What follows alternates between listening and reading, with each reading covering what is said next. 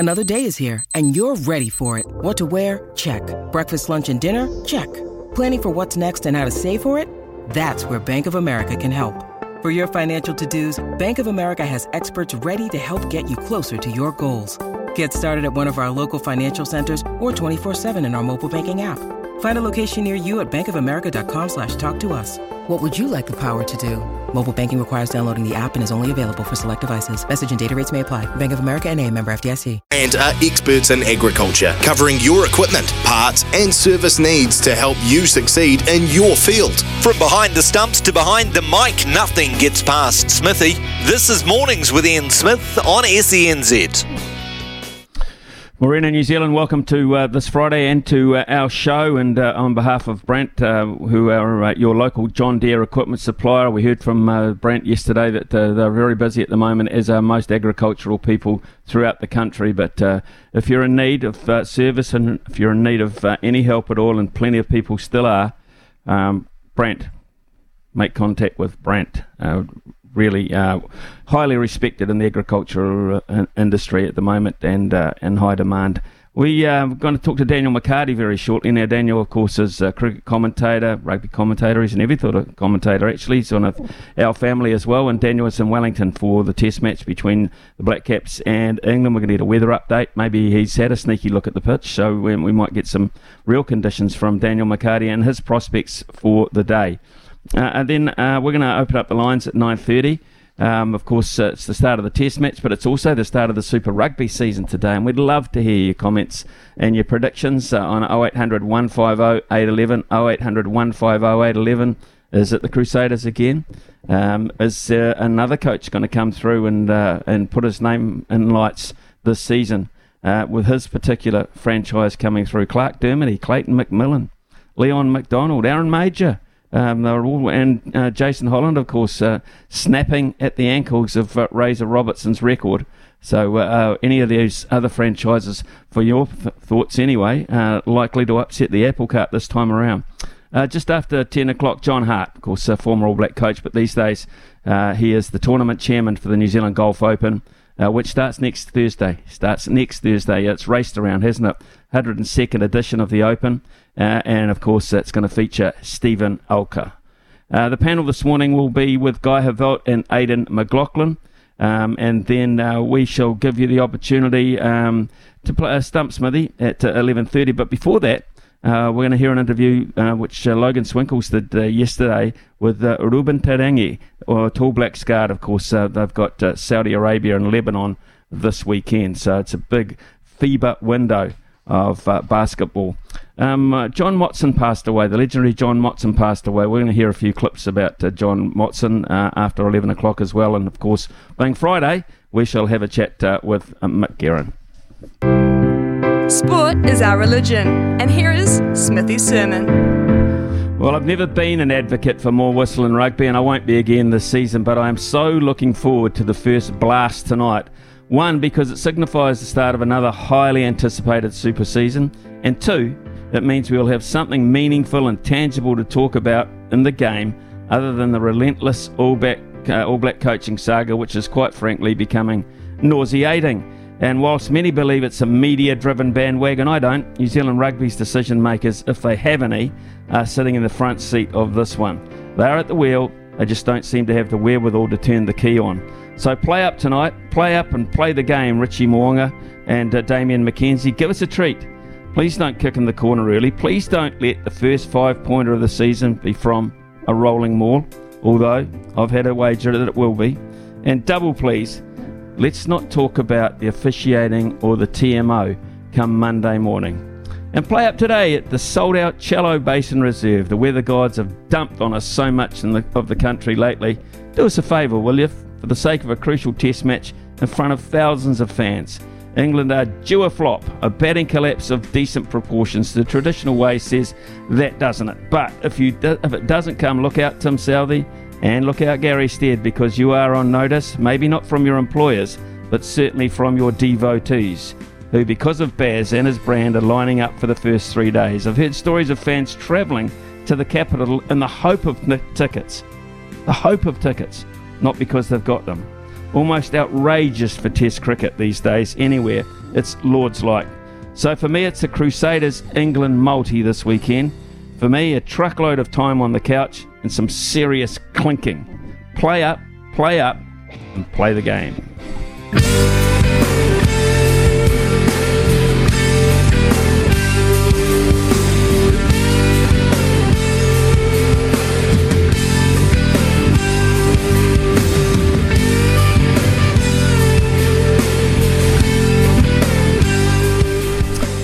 Right, whether the weather gods play ball or not, a sold-out Basin Reserve for the first 3 days awaits the return of Brendan McCullum and the England cricket team for the second test against the Black Caps. It's all scheduled to start at 11 o'clock today, and we shall have updates throughout the show and throughout the afternoon as well with Staffy. Unsurprisingly, England have named an unchanged side for the second test following their 267-run demolition in the pink ball affair at Bay Oval. So can Gary Stead and his men turn things around, or will Baz Ball notch up another W in the column? Well, my first guest of the day will be calling the game for our friends at TalkSport, bringing the Kiwi flavour. It's SENZ's also, we claim as well, Daniel McCarty. Daniel, good morning to you. Smithy, good morning to you, mate. Right, first news, of course, as we do in the morning of a test match. Conditions, my friends, conditions. Well, above right now, it is predominantly overcast skies, although if I turn around and look beyond the Don Neely scoreboard toward the south, there's this weird thing, almost, is that blue sky? Wellington hasn't had a lot of it in the last week or so. Hagan Faith, the hedge groundsman here, who you know well, Smithy, I spoke to him maybe 3 minutes ago and I said, what's the rain going to do? And he goes, I don't know, the rain radar seems to be going everywhere. In the radar, there might be a smattering before the first ball at 11 o'clock. The covers are ready to go. But beyond 11 o'clock, it's actually looking good through to about 5 or 6 o'clock. So 24 hours ago, we were expecting one of those fickle mistress type of days, maybe on, off. And tomorrow was looking like we'd really struggled to see any cricket. Even tomorrow's starting to look a little bit better. As the sun just breaks through over Mount Victoria, I don't know what to do with myself. I knew you could do it. I knew you'd be able to do that for us. It's just fantastic news. I'm optimistic about this now. Right, the next thing to talk about is you've been tweeting, I understand, a picture of the pitch, which I have not had the benefit of seeing yet, but a tad green, they're saying, a tad green. Well, I like to do this every test match, Smithy, because you know the wild overreactions you get to how the Basin Reserve wicket looks. I've checked in on the Resine colour chart. I'll go with green pea. It's a green pea. So it looks very green. But you know very well, Smithy, you've still got to bowl well here at the Basin Reserve. I think New Zealand was sent in by the West Indies during the last test here at the Basin Reserve. They didn't bowl well. New Zealand got 460-odd on a similar-looking surface. Now, chalk and cheese as far as the calibre of the bowling attacks, and you'd expect England to get it right. And I think the test prior to that, New Zealand did get it right against India, rolled them for 160. So would expect it with overhead conditions. If it does say overcast, fairly moderate southerly, it's not going to change too much throughout the day now, is it? So the team who wins the toss will bowl for the 14th test in a row, I think it is, at the Basin Reserve. And if they get it right over the first 4 hours, it's going to be pretty tough for the New Zealand or English batsmen. Right, okay. We know the England side. I'll quickly read it out. Crawley and Duckett, Pope, and then you've got Joe Root, Harry Brook, Ben Stokes, and then you've got the bowlers, or the keeper, Ben Foakes, Anderson, of course, Stuart Broad, and Ollie Robinson. So unchanged, fairly predictable, providing everyone was fit there. But what about us? What about us as the song goes? Yeah, I've been contemplating this long and hard overnight. Tim Southey told us Matt Henry returns to the lineup. That's no surprise. New Zealand essentially had one opening bowler, didn't they, Smithy, for that first test? So Matt Henry brings in far better balance alongside Southey at the top. Neil Wagner, yeah, I know he went for plenty of runs. He still picked up 6 wickets. You'd expect him to play. And maybe I can lean on you for some expertise. Having watched England and the way they go, they're not a side you have to bowl 150 overs to. Now, do you? They tend to do all the action in a day, just over a day, scoring over 400 runs, up towards 500 at times in Test match cricket. So my question is, do you need a fourth seamer? would New Zealand be better off actually playing an extra batsman? So that will be my smoky. How about Will Young and Henry Nicholls to come in together? I know a lot of the discourse has been about Young maybe comes in for Nicholls. They're not going to drop a guy mid-series who batted twice under lights. That would seem a little bit unfair to me. But I'd be keen to get your expertise. What do you think about lengthening the batting, especially if you know you're probably not going to bowl a traditional amount of overs to a side who if they score 450? I like the theory. I really like the theory. I think you're right, because if you do bowl 150 overs at them, they're going to have 700. So, I mean, to be perfectly honest, I like that theory, but I'd like it if I could guarantee we had a fourth bowling option who could get through 20 relatively cheap overs just in case. And I don't see that in Michael Bracewell. I don't see that in Michael Bracewell's a test spinner yet. I don't see it out of Daryl Mitchell and those other players in the top 6 or 7 batters that you've just probably highlighted there aren't going to bowl either. So that is my problem. But I do like your batting insurance policy, and over the years New Zealand have liked that as well. I just don't see it happening to be perfectly honest. The other thing, of course, Daniel, is we're talking about this almost as a defensive attitude towards us. We're 1-0 down in the series. We have to take a leaf out of their book and go at them. Well, to get the series back, we have to win it, which means we've got to get 20 wickets, and we might need that extra bowler to do that. So that's my thinking on it. I've been mulling it over just as you have as well. Unprecedented interest in this Test match. I mean, I've been to a lot of Test matches at the Basin on Boxing Day in the past where it's been sold out, but never 3 days in a row. No, there's huge excitement around Wellington. People have been scrambling to get tickets for weeks now. And I think people have learned better get in quick, especially when the English are here. They're just a different level as far as touring fans who come in, make the city alive. I spoke to Cam Mitchell from Cricket Wellington. Capacity here at the Basin Reserve is 7,000. He said they could have sold well in advance of that, such as the demand. The demand's been coming in strong. So I'm just so happy that Wellington's fickle weather has sort of had a good 24 hours, and we're going to get some cricket, because 3 days ago it looked like days 1 and 2 might be complete washouts. So as the sun continues desperately to come through, I can see some fans already loitering outside the ground. And what are we, just after 9 o'clock with the first ball still 1 3/4 hours away? It's just fantastic. It's going to be a really wonderful atmosphere. It really was at the Mount too. Mount Maunganui is just a picture. And hopefully the New Zealand fans have a lot to cry about over maybe 4 or 5 days. Tactically, from New Zealand's point of view, just say they win the toss and bowl. What are you expecting, or what are you thinking? Are we going to just sit back a wee bit with some of our field placings? Are we going to have the traditional 3 slips and a gully on the Basin Reserve fourth morning, maybe even a 4th slip, and try to bowl line and length? Or are we going to sit back a wee bit and wait for them to come to us? What would you recommend, or what do you think? What I would like New Zealand to do is have a little bit more conviction and sticking to their number one plan.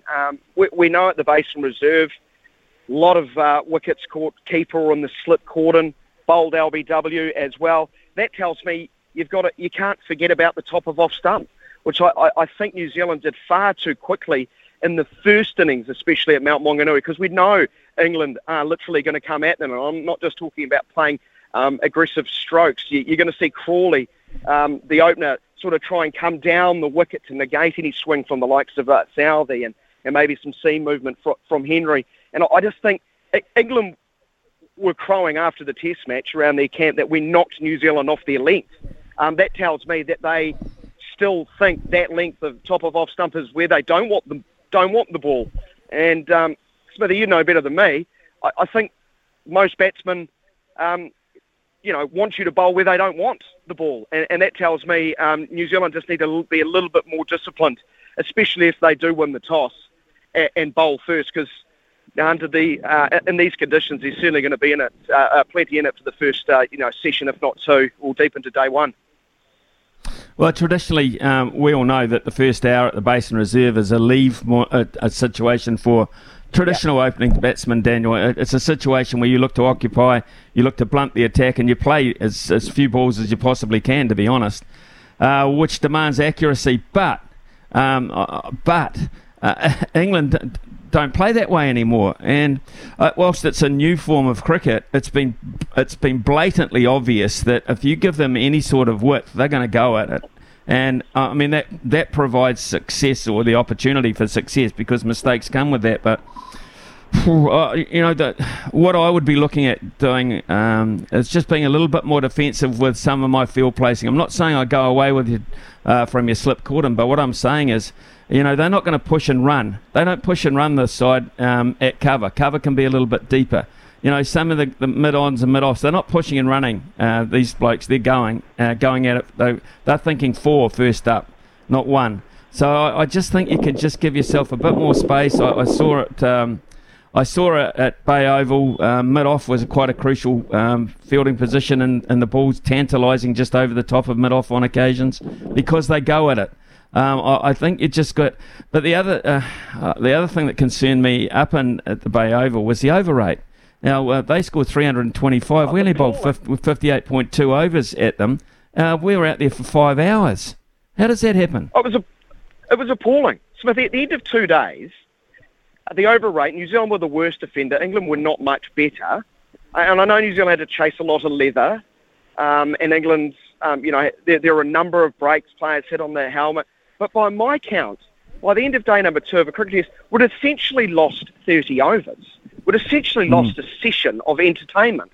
Now, those inside Bay Oval were entertained because one team in particular plays at such a breakneck pace, with Bath especially.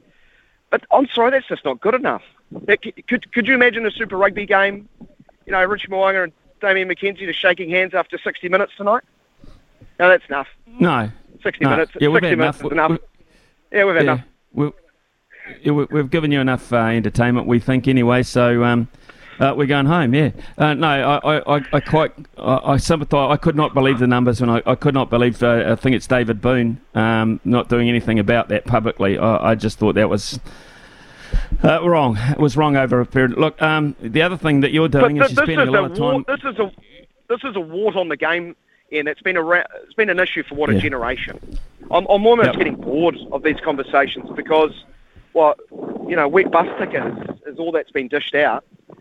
Yeah. Obviously, the ICC don't see it as a problem. When you and I, fans of the game, we've been involved in this game all our life, and we have huge love for it. It's just a real wart on the sport. It would be. It would be quite an irony if you find England the way they're playing for a slow over rate. I'm just thinking that would be quite comical. Just finally, you've set the scene beautifully for us, Daniel. But we've got to sympathise with you because you're spending a lot of time with a bunch of Englishmen who are probably feeling quite good about the world of cricket at the moment. Oh my Lord, are they what? Steve Harmison was basically writing New Zealand's death warrant in the first test after about the third over. Basically gave New Zealand no chance. I had to remind Harmy at lunch on day number 3, England's only 250 ahead, 6 down. We can knock them over in 30 minutes and have an hour and a half before the lights go on. We've got a game on here. But let's be frank, they were always front-running England. And when your side is now, won 10 of 11 test matches, it's hard not to sort of get caught up, not only in the winning, but the style of winning. You're so right about the line. If they don't lead. Harry Brook's a great example. He gets himself in wonderful position, and if the ball's good enough, he can defend right under his eyes. But you bowl 3 inches outside of off stump, that guy's going to go at you, and he's got all types of strokes. So yeah, my dear colleagues at TalkSport are loving life. They're already looking a little bit down the road, Smithy. They're already looking to a little series against Australia, and I think this is the last test for England before that series. So let's hope the English players also got their eye a little bit further down the road than just the Basin Reserve. Daniel McCarty, great to hear your voice as always here on SENZ, and your enthusiasm towards your home test match at the Basin Reserve. For those people that are listening, that'll be on TalkSport, and that's a wonderful commentary team they've put together there. Have a great test match, mate. Thank you very much for your time this morning and setting the scene. Thanks, Smithy. Appreciate it. Take it easy. Yeah, cheers, Daniel McCarty there here on SENZ in the mornings. It's 9:22. Brandt are experts in agriculture, covering your equipment, parts and service needs to help you succeed in your field. Summer or winter, he's the voice of sport in Aotearoa. This is Mornings with Ian Smith on SENZ. Yeah, it's 9:27 here on SENZ. Good chance to catch up with Logan Swinkle, staying on the cricket subject, Logan, and the pre-match presses, of course, are always very interesting, and England naming their team quite openly. Yeah, as they have been, they're quite confident in what they have because it is an unchanged lineup from the Bay Oval Test. Zach Crawley, Ben Foakes, Ben Duckett, Ollie Robinson, who's probably a bit more fan of the Red Bull in the pink, Ollie Pope, Stuart Broad, Joe Root, Jack Leach, Harry Brook, James Anderson, and of course, Ben Stokes. We don't know yet who is going to be in the Black Caps lineup for today. I know that doesn't come until a bit later on once they look at the pitch. Coverage doesn't start until 10:30, so we'll be all across that, Smithy. As soon as we know what's happening with the toss and what's happening with the lineup, we will update the listeners. Yeah, that's interesting. Quite, and that was the Brendan McCullum way actually when he was captain. Logan, he quite liked to just say, "I've got no doubt who I want in my team, so I'll announce it 2 days out." And he tends to do this with England, but we're still guessing and keeping them guessing by the looks. And 10:30, I would imagine, is the earliest we'll find out. Yeah, I love that confidence. And I was listening to the interview you did yesterday with Ken Rutherford, and I really like that he pointed out that Mark Reason article where he labelled Bazball a fad. I agree with KR. I don't think it's a fad at all. The only thing that is going to be a fad is us calling it Bazball. Soon enough, it's just going to be Test cricket. I hope so. I mean, I truly hope so. And it's been a great example of how to do it. And you cannot deny the success rate of it. I mean, you look at any form of sport, and it's revolutionised it. It's revolutionised the game. And if it works, people will follow. You know, it's the old thing. If you build it, they will come. And that's what I think we're looking at here. Yeah, 100%. And when you see that 3 of the 5 days are already sold out at the Basin Reserve and have been sold out for some time, as Daniel McCarty said, Wellingtonians are scrambling for tickets. There's a buzz around the town as well. It is just great that we're seeing some kind of revival here, considering the amount of T20 cricket that is played around the world at the moment. But you're talking about pre-match presses. This is what Tim Southee had to say last night. Yeah, obviously disappointed with the result in the first test, but there's a number of good things, and I think now moving forward into a traditional test match, you can't sort of, I guess, dwell on what happened in obviously a different match with being a day-night test match. There are a few questions around the top order. That first test, Henry Nicholls was someone as well. I guess, how was he, and how's he been doing ahead of the second test? Yeah, he's good. I guess as a batter you always want more runs, and as a bowler you always want more wickets. And we don't have to look too far back to find runs from that top order. It wasn't long ago Kane was double 100, and Tommy and Dev have been brilliant as well. Henry to a ground where he's had a lot of success over the years as well, and done a great job for us here in New Zealand conditions. So I guess every batter wants to have more runs, and all bowlers want to have more wickets. So no, he's good, great guy to have around the team, and he offers in a number of different ways as well. G'day Tom. How will you decide who makes space for Matt Henry? Matt's been obviously a new ball bowler in the side for the last wee while, and been around the test side for a long time. So I'd imagine he'll slip back in, and that's a decision we have to make once we get a decent look at the wicket, and a decision we'll make once we've seen the wicket up close. You guys haven't actually lost a home test series for 6 years. How keen are you guys to keep that streak alive? By winning this one. And why has that record lasted so long? Why have you guys been so good for the last 6 years? I think it probably goes back a little bit further than that. We've played some good cricket in our conditions, and also in other parts of the world for a long period of time. We had a group of guys, 6 or 7 guys that were a part of the side for close to 10 years, and that's slightly changing now, but that's exciting times as well. It presents opportunities for other guys, but I think we know these conditions reasonably well, and like you touched on, to I guess having won a few series here and a lot of games in that times, I guess that's where your home advantage comes into it, and we've played some pretty good cricket in these conditions. So when you're assessing performances from Tauranga, how much of the fact that it's so abnormal in Test match to bat under lights, basically. How much of that weighed up when you are assessing performances now? Yeah, it's a little bit unique with having a two-match series and one of them being a pink ball match, and then now we shift back to the traditional Test cricket. So, yeah, I think you look at the way England strategically played it beautifully, and we had a couple of tough sessions under lights where, yeah, it's like I say, guys would like to have scored more runs and got through those sessions, but yeah, there's a number of guys in that room that have performed in Test match cricket in New Zealand and especially out here at the Basin Reserve. So yeah, we've had a great couple of days training and a couple of days, I guess, off to refresh and look forward to this match. From what you know of the Basin Reserve, obviously, the wicket, but you won't be mixing up your attack too much to, pace out there?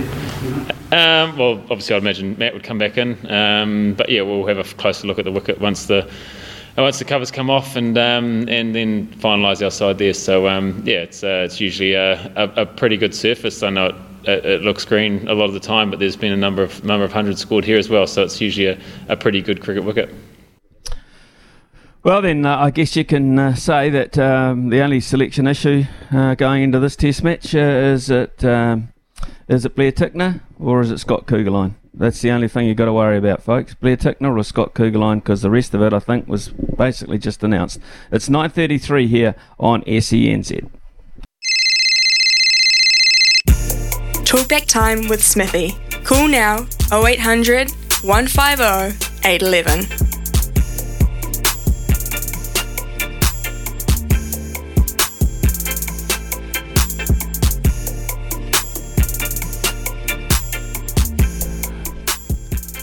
Yep, 0800 150 811 is the number to call, and we invite your calls right now, and we can talk about predictions. Predictions this weekend for Super Rugby. What are your results? Who are you looking at, the Crusaders or the Chiefs, the Blues or the Highlanders, Moana Pacifica or Drua? What about the Hurricanes visiting the Reds over there in Brisbane? What about the New Zealand chances this weekend? What are you expecting out of Super Rugby? What are you hoping to see in terms of style of rugby, style of officiating? And then, of course, we've got the cricket to talk about, haven't we? What are you expecting out of the first day or so at the Basin Reserve? Daniel McCarty telling us that the weather's improving, the weather's clearing. He saw some blue sky down to the south, which is terrific news. So let's hope it gets underway on time. Sounds as if it will. And we'll get details of the toss, etc., as soon as they come to hand, around about 10:30 this morning. First up, let's have a chat to Dino from Dunedin, who's been patient this morning. Dean, Super Rugby starting tonight. I would imagine you're quite excited about that. Yeah, mate, totally. Like last year, this time of the year, I put $50 on the final being Crusaders Chiefs. I was ripped off by the referee when Romano dived on the ball in the last game of the round and didn't give him a chance at a shot at goal, but never mind. So I put them on the other side of the draw. But with Damien at 10, I hope he stays at 10, like, to be honest.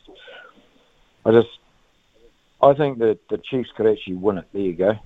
Will Jordan not in the Crusaders, Sam Whitelock not there tonight. I think it's so tough. And then I looked at the Highlanders this morning, and I didn't really read too much about it, to be honest. I thought I'd just wait till it starts. So I looked at the team tonight, and I went through it man for man to see where I'm going to put my money at the bloody picks at half. So I took the Blues before I knew what teams were playing. I'm not a fan of Stephen Perifeta at fullback. I know he can play there, but I think Zane Sullivan is almost world class. I don't know why they're mucking around with him at 10, but front row, I think the Highlanders get the nod. The locks, there's not a lot in it, really, I don't believe. The loose forwards is very, very interesting. Like, I think Shannon can make a real statement tonight. They're number 7, and Dalton, for me, is the best in the country, so it'll be tough battle. Bigger man, that's all the difference there. But I think there's an all-black trial at number 8. I really like the look of this McKaylee too. So Hoskins, for me, he doesn't tick all the boxes. Like, he's a talented player. They all are at this level. So that there is, it'll be the position I'll watch when I go there on Saturday night. And we got at the old St Kilda Hotel last man standing or something. So you got to pick one team once for the whole competition. So I thought I had a rough go at that. I took the Pacifica team because I think if they're going to win, this is probably the one they're going to win.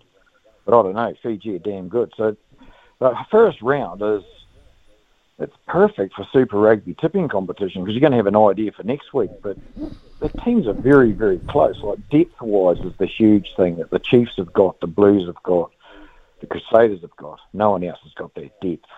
But if that Highlanders side can stay on the field, which is bloody near impossible because of the physicality of it and whatever the referee does, they'll go close, I reckon, the Highlanders. Like, I don't think they can name a better team. Like, I really like Gilbert at fullback. I think he's a potential...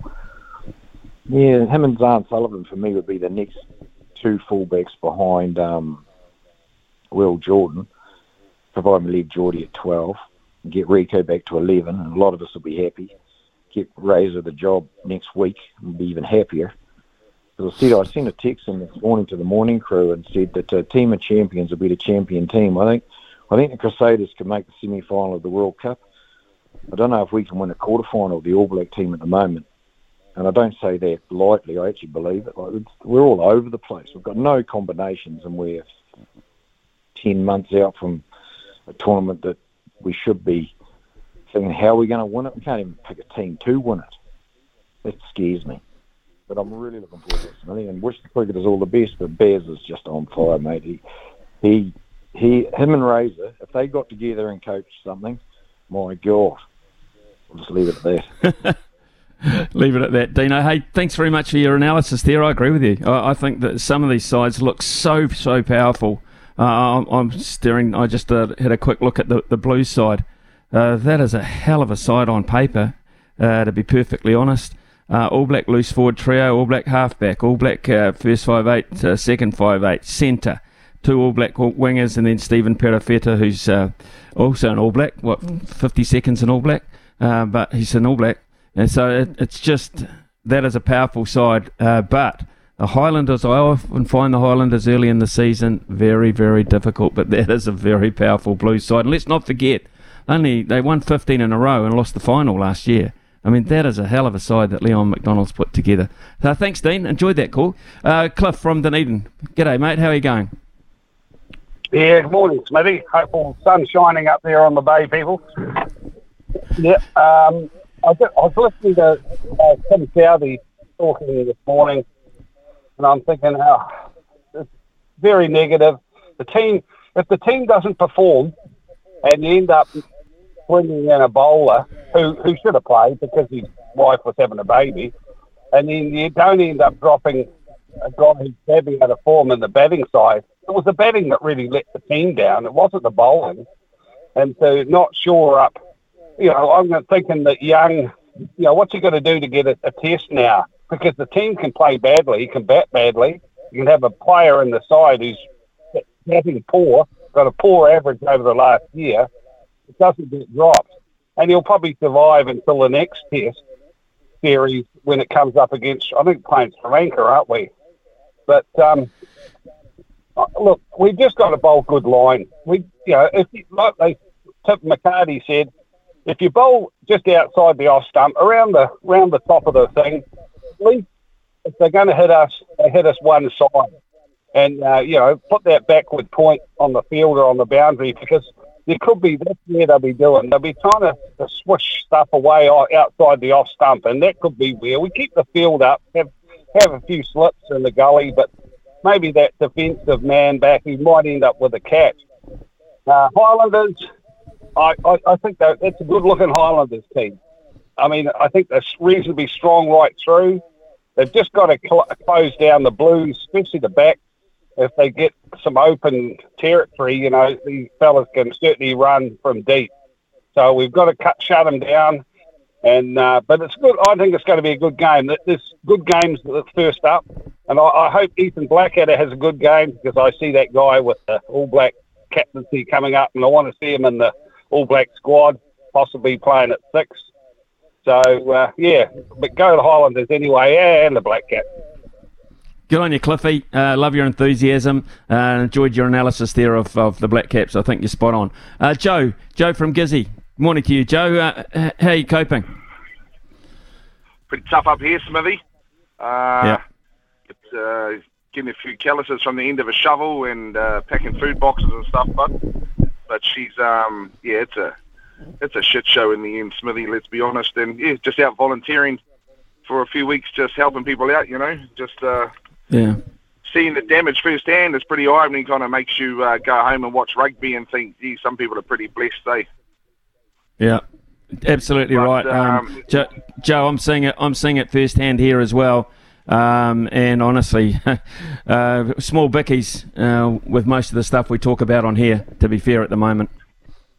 Oh, it's great to turn the radio on and listen to the banter and the chat. It kind of lifts all the spirits of the boys when we're working. We're having a laugh ourselves and arguing amongst ourselves with exactly what you're arguing about, Smithy, And it's but you need those little things. But yeah, it's years in the rebuild here, as you know, in Hawke's Bay as well. I got a brother down there, and he just says, it's like a Holocaust in some parts of Hawke's Bay. But sport coming back will give everyone a lift, with the rugby coming back and the NRL coming back, hopefully, and the cricket. Well, the cricket's just a disaster, so I'll leave that to someone else. But looking forward to the Super Rugby to come back. Dino's a bit tough there on that. We've got no combinations and no All Black team that's looking half decent for the World Cup. I think what you got is Foster.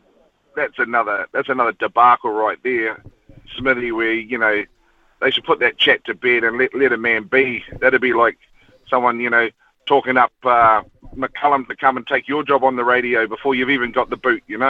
But it's hard. It's hard for someone like Foster because no one wants to bet his side. But I think leave him alone. Let's see what happens after the World Cup and make a decision. I think Robertson has to make his own decision. Make a statement. You want to come out with a press conference a couple of weeks ago, you make your own call. Don't put it on someone else. If you say, I'm staying for the All Black job, then that is put to bed. But I think come on the Chiefs and Crusaders tonight. I think that's going to be outstanding rugby. I think you've got 20, probably 22 potential All Blacks who'll go to the World Cup playing tonight. And you just want to see physicality. You want to see accuracy. And you want to see those same players carry on the form from last year, like Toiaho and Cody Walker, go back at it again. And I want to see Brad Weber go to the World Cup. It's probably his last go-round in New Zealand rugby. He's from Hawke's Bay. He gave the warm-up game the other night. Didn't give two hoots about that game because he was worried about his whānau. I want to see him play out of his skin this year and get a proper All Black go this year. I want to see him go to the World Cup. I just want all those people from the coast and Hawke's Bay, who ain't got any relations down here, get a shot, and that's all I'm batting for this year, mate. I don't care about which team, because it's like you can see, Smithy, people are going to forget about us. It's going to be a new cycle that'll go away, and then people will start moaning about how much the government gives us in recovery money, and then it'll go away. But it's years in the rebuild. I mean, they just evacuated one of the towns here in Gisborne last night. It just keeps coming, mate. Joe, I can hear in your voice, and I sympathise greatly with you. And I also salute you for what you're doing in terms of your volunteer support work as well. I think it's unbelievable. And you're one of an army of people that are going out and doing the extra. I think it's absolutely fantastic. Loved your thoughts, loved your call, and I hope you get some enjoyment this weekend and amongst the hard work that you're doing. Thanks so much. Cheers, mate. Have a great one. Yeah, same to you, man. 9:47 here on SENZ. This is Mornings with Ian Smith on SENZ. The loveracing.nz update. Your home for everything thoroughbred racing. Visit loveracing.nz. Racing's biggest fan. Very busy weekend of racing. Riccarton today and then Matamata and Otaki tomorrow, Louis. Oh, gee, Smithy. It's the sun's finally out in Christchurch as well, but the track will be heavy, I'd say. It'll be wet down there, but tomorrow at Otaki, man, this is just delightful. This is brilliant. We've got La Creek versus Levante versus Wild Knight versus The Field. There's great racing. I'm all about Nom de Plume in race 5 for Robbie Patterson, and I'm all about Islington Lass for Al Sharrock. So I'm a Taranaki hardcore. I've been poached by Kempi in the Taranaki hardcore contingent for my Otaki selections tomorrow. And at Matamata, well, we've got Tokyo Tycoon, a Karaka Million winner, back at the races. And I don't know if you saw this, Smithy, but Craig Zaki, he's heading back to South Africa. Didn't see that. Sad news. Yeah, well, he's been such an asset to the industry. He's been riding winners, so he partners Tokyo Tycoon. Hopefully he can come back to New Zealand with his family after that, but he's partnering Tokyo Tycoon again. Should be awfully hard to beat. And then in the Matamata Breed... Sorry, mate. We've got, as you well know on radio, we've got to get it some ads, mate. Thank you very much. Have a great weekend. Sorry to cut you off. Brand are experts in agriculture, covering your equipment, parts and service needs to help you succeed in your field. Summer or winter, he's the voice of sport in Aotearoa. This is Mornings with Ian Smith on SENZ. Right, in the next hour we have got John Hart coming up straight after the news. Looking forward to talking to John. Of course, he's the chairman of the New Zealand Golf Open, which this time next week they'll be into their second round, incredibly. It has come round very quickly, and we're very, very excited about that. We'll have updates throughout that tournament here on SENZ. Text has come in, go the Black Caps, do what Simon Doull did on Boxing Day 1998 against India. 7 for 65. Thanks, Clive. Thanks for that reminder. It is time for the news with Aroha, and as I said, John Hart, and then we'll have a panel and all sorts of other interesting things in the next hour. Are experts in agriculture, covering your equipment, parts and service needs to help you succeed in your field. From behind the stumps to behind the mic, nothing gets past Smithy. This is Mornings with Ian Smith on SENZ. It's 10:03 here on SENZ, and a really exciting time for golf because the New Zealand Open gets underway next Thursday. For the first time since 2020 at the beautiful Millbrook course, a couple of courses involved there. Headlined, of course, this year by Stephen Alker and Daniel Hillier, a couple of our own very accomplished golfers. Plenty of other Kiwis vying for the honour of winning their home championship, along with the defending champion, of course, Australia's Brad Kennedy. Plus, there's the Pro-Am ambassadors, including Mr. McCullum, Mr. Dagg, Mr. Wilson, Mr. Fleming, and many, many others as well. It's a stacked roster, and tournament chairman John Hart joins us this morning. Good morning, John. Thanks for your time. Morning, Smithy. How are you? I'm really good. Thanks, John. And this time next week, you'll be well and truly into your second round. I mean, all of us, about a month ago, we were thinking it's quite a long way off. Boy, time flies. Yes, it certainly does, and it's exciting, obviously, to have the Open back in play because we had those 2 years of cancellation and a lot of disappointment. So everyone's looking forward to this week, next week immensely. Yeah, John, and during that time of inactivity, you've actually been able to hold on to your sponsors who have been faithful to you, of course, but you've also been able to increase the prize money to a very healthy and generous $1.65 million with $297K going to the winner. That's pretty good in itself. Yeah, we've sort of had an aim to try and be one of the top three tournaments in Australasia and to make sure we're positioned, in the middle of tournament tours like Japan and Asia. We're never going to be the biggest, but I think we've got our prize money to a really nice level now, and that's as a result of a fantastic support we've had from our sponsors and our funders and our amateur players, obviously, who pay to play. And so the combination of that and attraction of a couple of new sponsors this year, which in this market is pretty special. That's the reason behind us able to put that little shift in prize money, which it makes it, I think, a very attractive purse to everyone playing.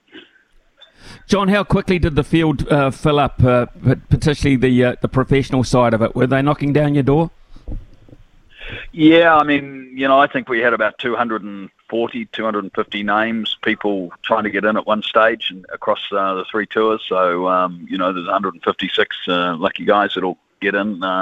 And we've got a really top field out of the Australasian tour and a very good field from Asia and a lot of leading Japanese. So it's pretty exciting. The amateur field filled out very, very quickly last year, really, and we've had a wait list. And we've got full fields both ways. And both, I think the professional field's got a lot of depth to it. There's a lot of chances. I think it's a very even field. So I think there's a lot of people, a lot of players that potentially could win the New Zealand Open next Sunday.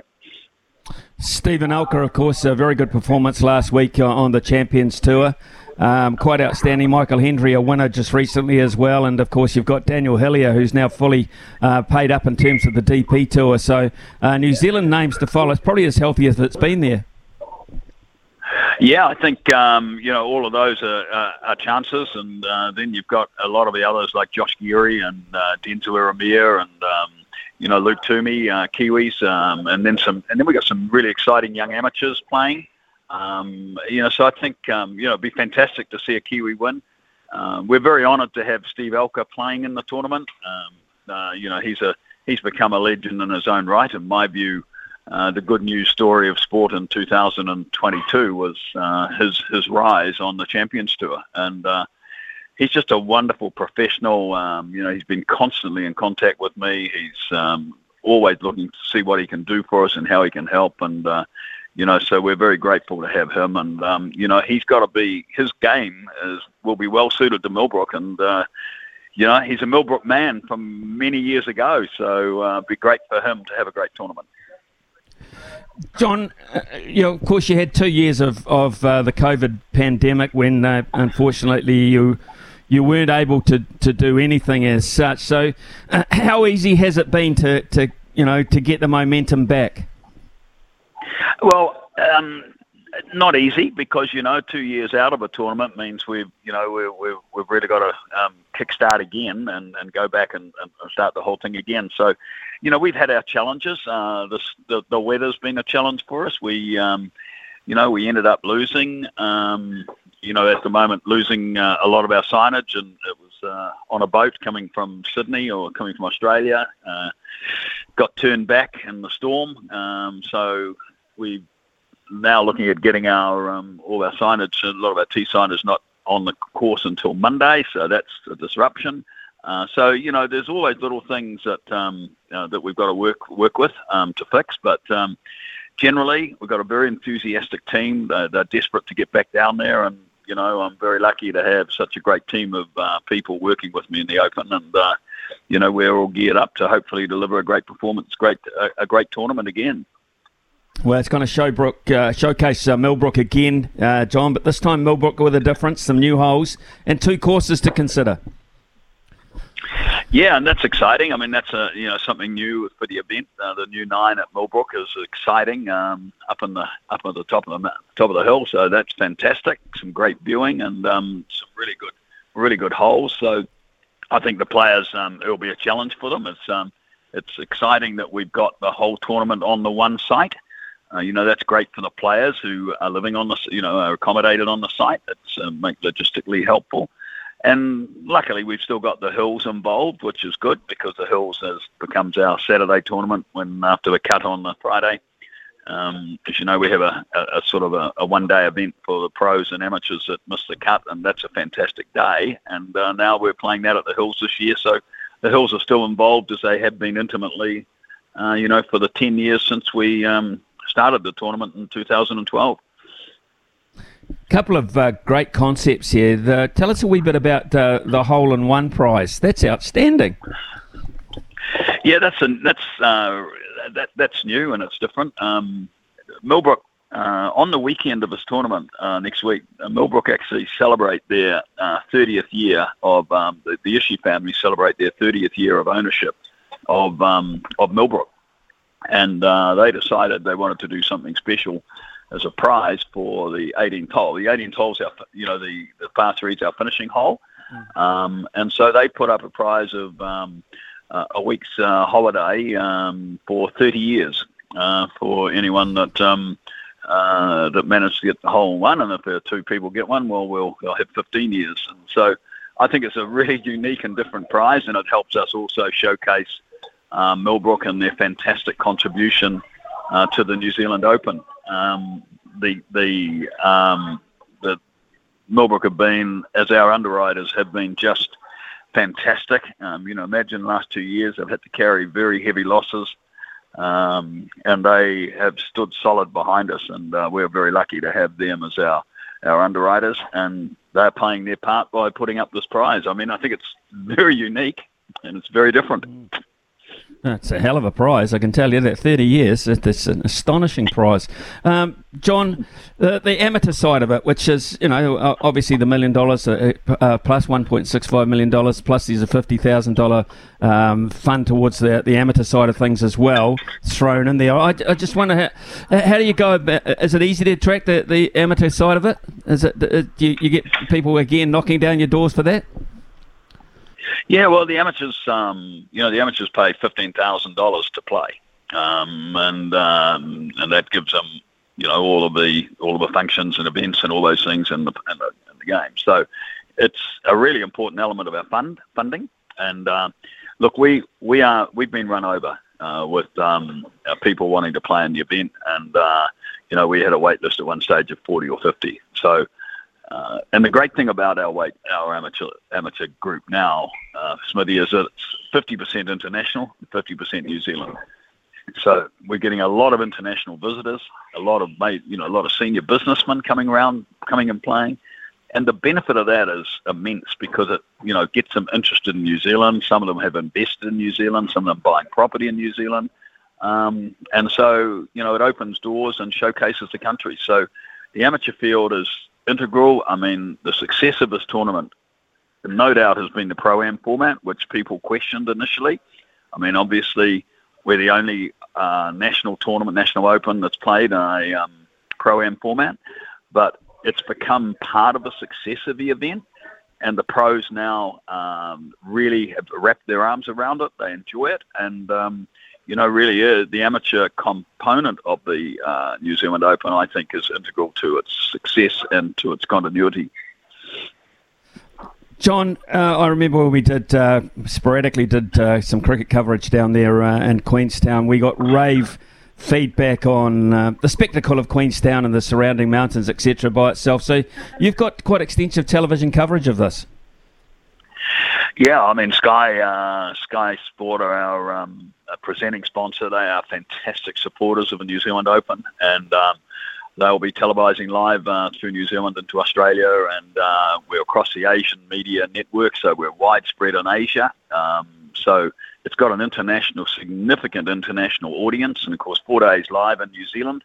So it's a fantastic way to promote the country, and that's why one of the reasons government have been investors in the event, because they see the return they get in terms of the exposure they get through television, tourism, but also, as I said earlier, the exposure they're getting through senior businessmen from around the world coming to Queenstown, and showing Queenstown to the world is pretty impressive, because in my view it's New Zealand's tourism mecca, and it's got so much to offer.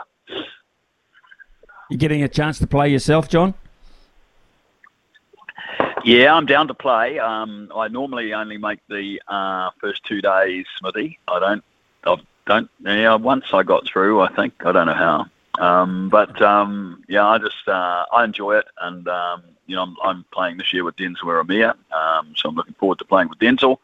The tournament for me is, it's a busy week, because a lot of people to meet, a lot of people to thank, and a lot of functions to attend. But I look forward to it. I'm really proud of what we've been able to establish with this tournament, and I just want it to continue to grow and hopefully be a tournament that lasts in Queenstown for a long, long time. Well, that's very exciting, John. Just before we let you go, we couldn't perhaps have an opportunity to just talk a couple of rugby issues. Super Rugby, of course, starts tonight. How are your Blues looking this year, do you think? Look, I think they look good. I think there's obviously issues this year in terms of the All Black load, and having 12, 13 All Blacks is not an advantage in a World Cup year for Super Rugby. But no, they prepared well. We've got a few injuries, but all teams have got that, and they've got a big game tomorrow in Dunedin, and we're looking forward to a good performance. But the Highlanders at home is probably the hardest draw you could get first up, because particularly when they don't have a lot of All Blacks in their squad, so they would have been training together for a long while, whereas our All Blacks have only come back very late, and so it's been a bit disjointed. But it's a great setup this weekend, I think, with the Chiefs playing the Crusaders tonight.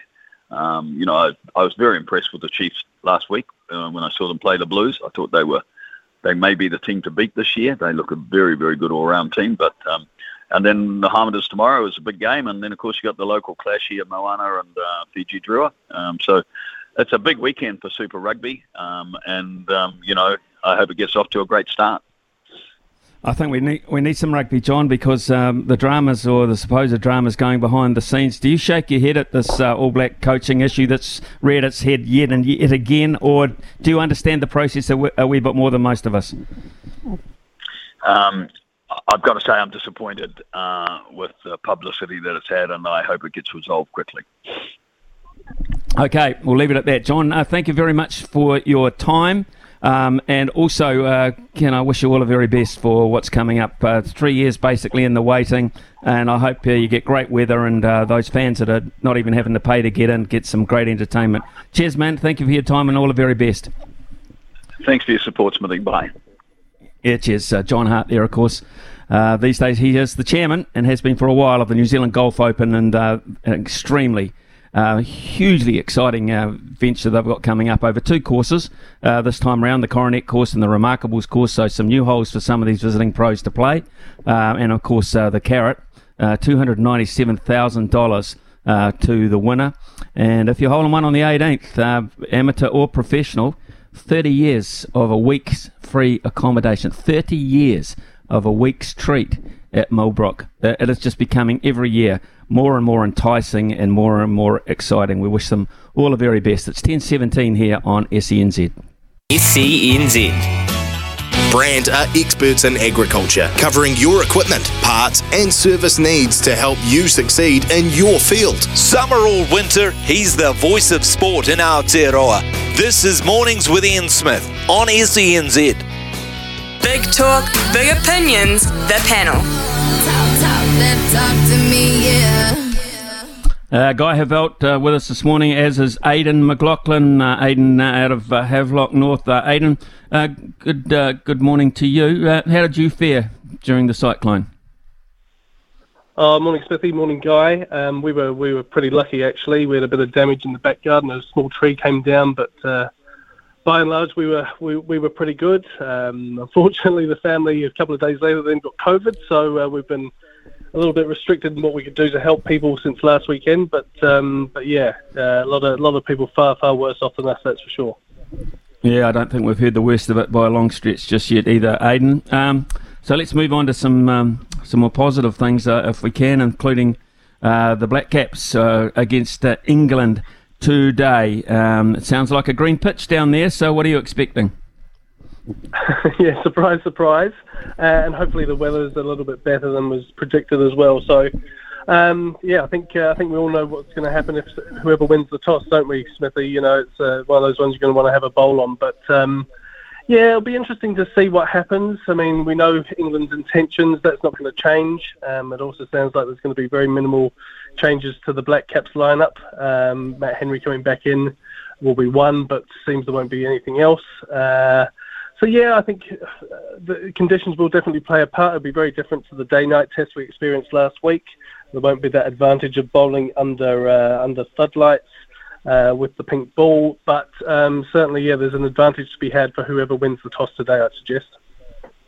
Guy Havelt is with us this morning. Good morning to you, sir. I just wonder, Guy, in terms of the media, is it easier to deal with England or the Black Caps, or are they both pretty forthcoming? Interesting question. Morning, Smithy. Morning, Aidan. They're both pretty good. That's one of the reasons why I love dealing with the cricketers, is because more often than not, they're very easy to deal with. You kind of get what you want. They're not trying to block you from filming certain things. I mean, when you go to a lot of rugby sessions, from a TV point of view, when you go to a lot of rugby sessions, you can't film X, Y, and Z. You can only film the first 15 minutes of training, and it's so boring then tying up their shoes and that sort of thing. So that's one reason why I very much prefer the cricket, because you get to see a bit more. But yeah, no, both teams pretty easy to deal with. And yeah, it's been from that point of view, it's been a good tour so far. So what are you expecting? What are you expecting yourself from this? You see a change in attitude, if anything else, from New Zealand, or are they going to sit back and hope here? well, there has to be a change of attitude. If there's not a change of attitude, they're going to get exactly the same result. They were, I mean, we've spoken about it many a time, haven't we, Smithy? This day was coming in terms of New Zealand cricket and the Black Caps, and a struggle ahead, I think, for probably a few years in the white ball, in the red ball format anyway. Look, I can't see much changing, I've got to be honest, particularly if they lose the toss and they're put in on what is a pretty green track. We all know at the Basin it will move around for a bit initially, and after a few days, if they get some sun on it, it will brown out and it will become a pretty decent batting surface. But initially, I just still don't know if this Black Caps batting side is up to facing that very strong, very well-proven England bowling attack that they've got. I worry still a lot about a lot of the batting lineup. Obviously, there are players there who are solid enough, but if you lose 2 or 3 of them, then I just don't know the other guys. The likes of Nichols in the middle order there, and even I know Daryl Mitchell batted well in that second innings the other day, but there wasn't much really riding on it. We need more from those guys. If this Black Caps team is going to be a chance in this test. And we need more even from the bowlers as well. I know it wasn't their fault. The Black Caps lost that test, but they need more across the park. So in terms of what I'm expecting, probably more of the same, to be honest. I think it'll be a 2-0 series defeat. Okay, I really don't think that they can go at more than 6 and over. I just don't think that works because England only have to bat 50 overs to get 300. That'll be enough. So let's look at Aiden. Gary Stead, looking from the outside, Gary Stead and Tim Southee under any pressure at all here?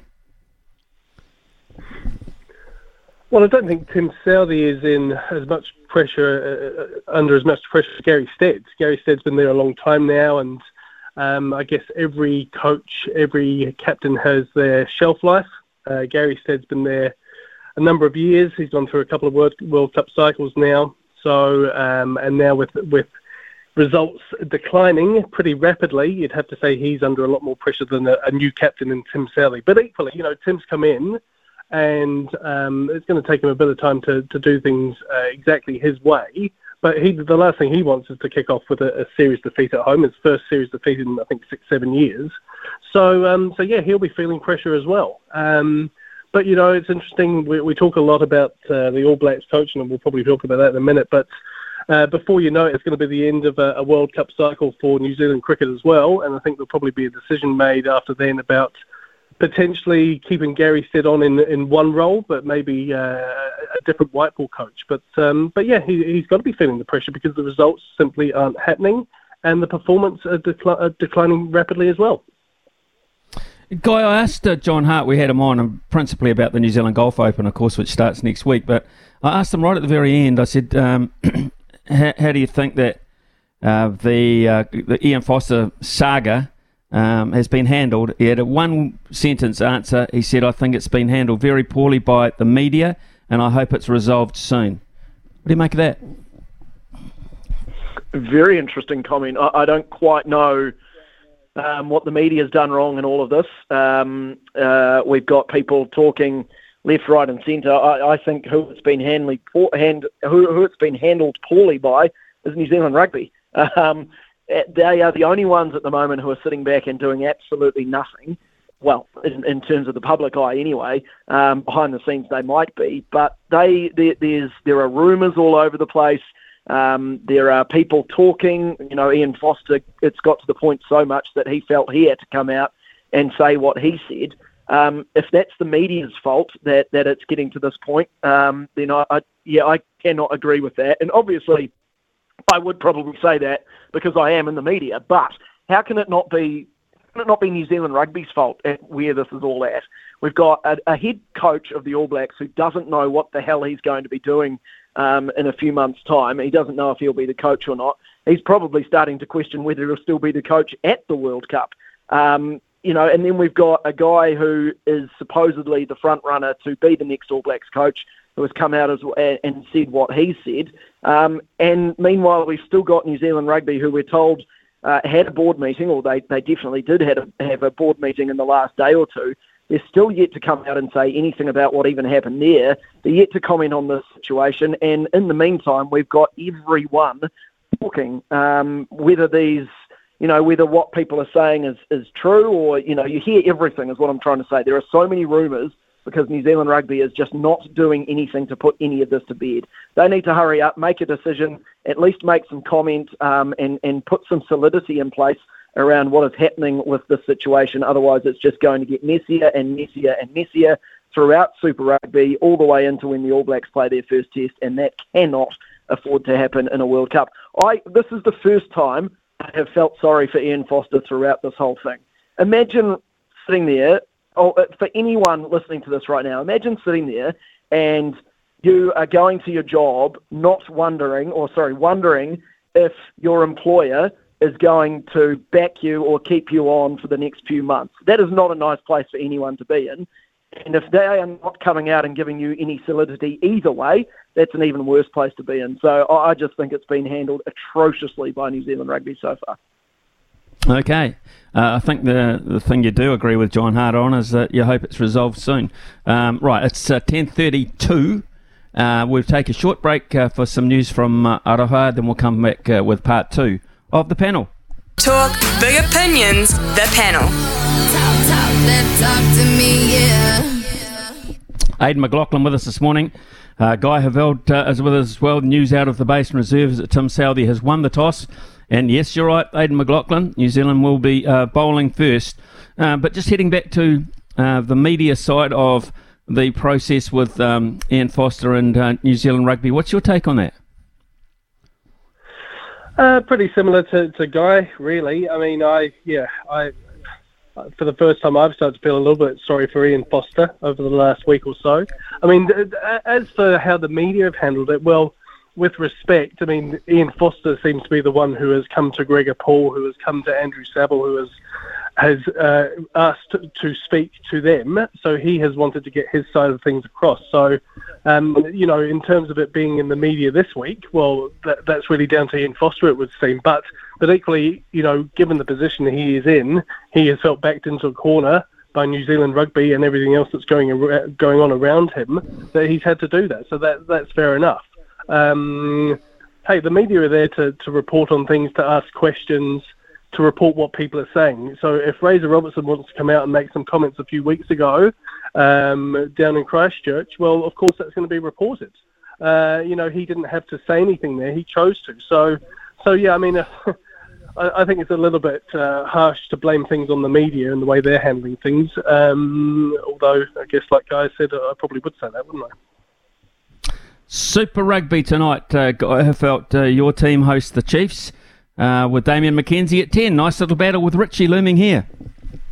Yeah, very interesting little battle, this one. I think this is where Damien McKenzie belongs, and it sounds like, Richie's obviously going to go overseas at the end of the year. Beauden Barrett probably will as well, or is going overseas for at least a little while or a year or so. So then you kind of wonder, well, who is going to be first five for the All Blacks? I would like to see Damien McKenzie given a consistent run at first five throughout the season for the Chiefs. This is his big test, and it comes straight away against Richie Mo'unga. If he can match up to Mo'unga and still be up to the standard that I suppose he was before he left to go and play overseas, have his little stint overseas, then I think that's promising enough that he could be the guy for the All Blacks going forward. An intriguing way to start the season, and an intriguing way overall in terms of the Crusaders against the Chiefs. It'll be a real gauge, I suppose, on where these two teams are at straight away. A great way to start the season. A great way to start the season, and indeed for you, Aidan McLaughlin. Well, I guess we're in the Hurricanes area ourselves. We're across to face the Reds this weekend, but I'm quite happy that rugby's actually getting started on the field again. I think it needs it. Yeah, it always feels a little bit strange when there's still some Test match cricket going on and Super Rugby starting, but I think we've got used to that over the years. And but yeah, I mean, it should be an exciting year, right? It's a World Cup year, but there's plenty of rugby to be played before that. So yeah, it's good to get the Super Rugby teams out there, and Super Rugby Opiki as well. Starting up, and although it's only a one-match increase on last season, it's going to be good to see the women out there playing as well. Hopefully in years to come that can expand. But yeah, I think Crusaders Chiefs, so there's going to be a really interesting matchup, and I think we all expect to see certain teams at the top of the standings as the season progresses. But I think potentially the Chiefs are one of those teams that if they get on a good run of form, if they keep a reasonably clean bill of health and no suspensions, I think they're one of the teams that can really challenge the Crusaders and the Blues on a consistent basis. Aidan McLaughlin and Guy Havelta with us this morning. Going to go straight across to Logan Swinkles, gentlemen, because he has the New Zealand lineup. Yes, Tom Latham, Devon Conway, Kane Williamson, Will Young, Henry Nichols, Daryl Mitchell, Tom Blunder with the gloves, Michael Bracewell, Tim Southey, Matt Henry, and Neil Wagner. So Blair Tickner and Scott Kugelheim are out.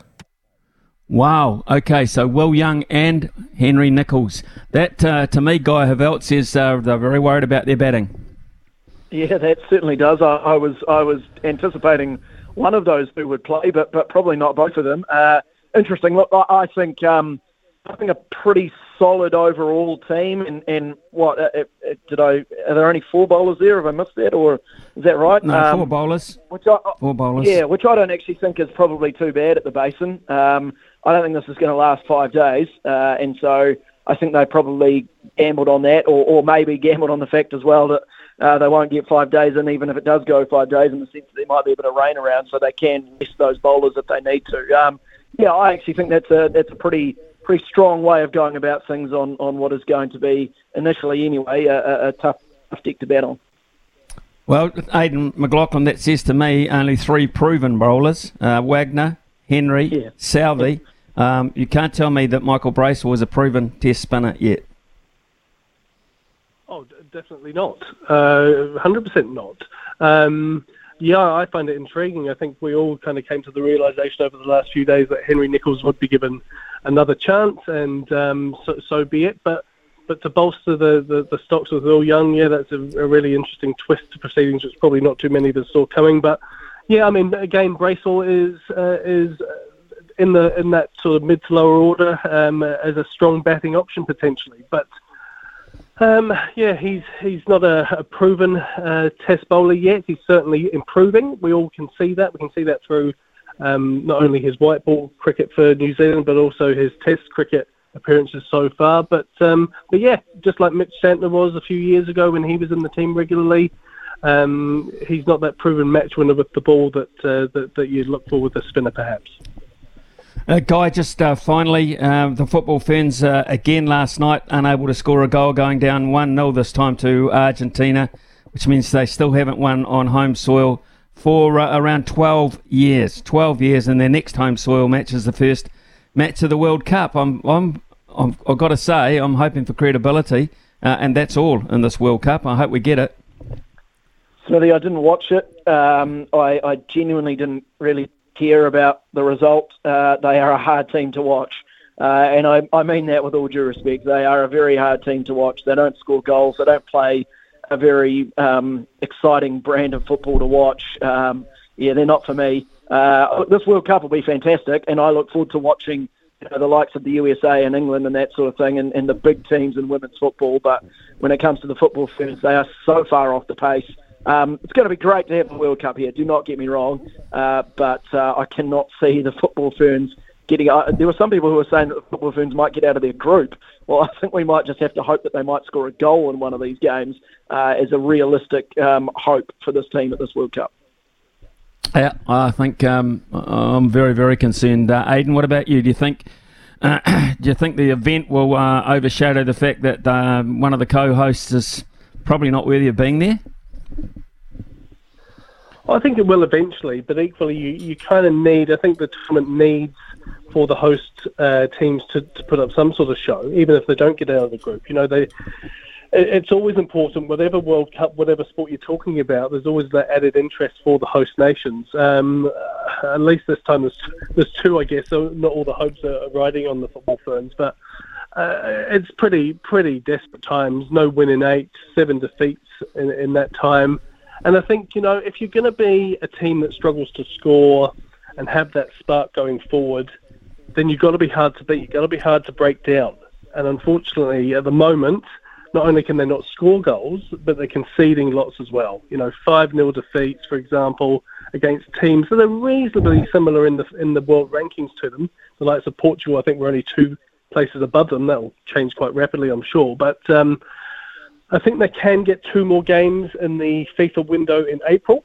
And I'm sure that a lot of teams will want to travel to this part of the world, given that the World Cup's going to be here a couple of months later. So that's something they can hopefully get a couple more fixtures tied in, and hopefully by then we can start to see some improvements. Because if we don't, it could be a very, very short tournament for the host nation. I totally agree, and they're going to get great crowd support, so let's hope they're aware of that. 10:43 here on SENZ. My thanks to Guy Havelt and Aidan McLaughlin this morning for being our panellists, and gentlemen, have a terrific weekend. And we have a real smorgasbord of sport to catch up with this weekend and review on Monday. Thanks, guys. Have a great weekend. 10:43. Experts in agriculture, covering your equipment, parts and service needs to help you succeed in your field. Summer or winter, he's the voice of sport in Aotearoa. This is Mornings with Ian Smith on SENZ. You got to know when to hold up, know when to fold up, Smithy's Multi. Know when to walk away, and know when to run. Bet live on your favourite sports. Download the TAB app today. Successful yesterday. Japan beat Iran at basketball. Juventus beat Nantes this morning in football. And Coco Golf yesterday beat Madison Keys. So we got a $4 multi up yesterday. It was fantastic. Today we are going for the jugular over the weekend. Crusaders against the Chiefs. I've gone for any forward, jersey 1 to 8. Any forward, jersey 1 to 8 to be the first try scorer at $2.75. Backing on a line-out drive. Moana Pacifica at home. I think they'll beat the Drua. They're outsiders at $2.15, but I'll take that. And then the Mariners, Central Coast Mariners, are favoured to beat the Phoenix, but I believe that match will end in a draw at $3.75. So we've got $2.75 for the forward scoring the try. We've got Moana Pacifica to win at $2.15. And the draw at $3.75, that multi's up to an incredible $22.17. Cop that. I'd love to. I absolutely love to, because I'm going to take $10 of it myself.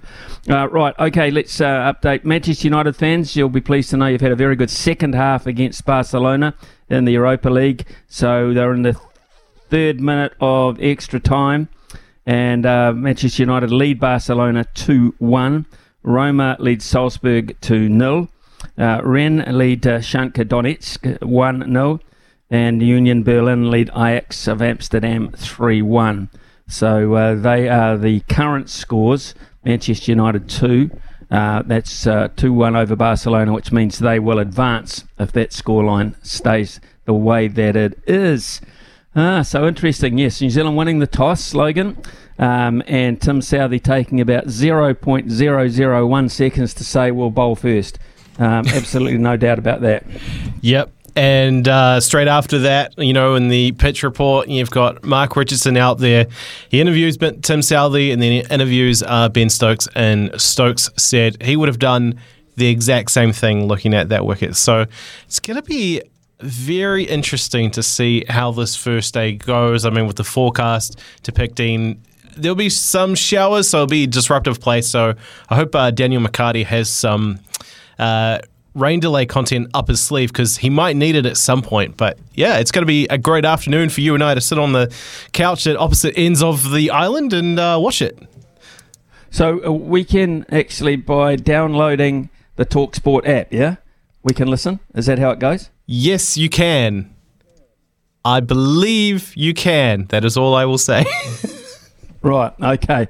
And if you did, you might hear commentators of the calibre of Neil Manthorpe, very accomplished South African broadcaster, Michael Atherton and Steve Harmison. You might and will hear our very own Daniel Snake McCarty, they're calling him, Daniel Snake McCarty. You'll hear Frankie Mackay in there as well.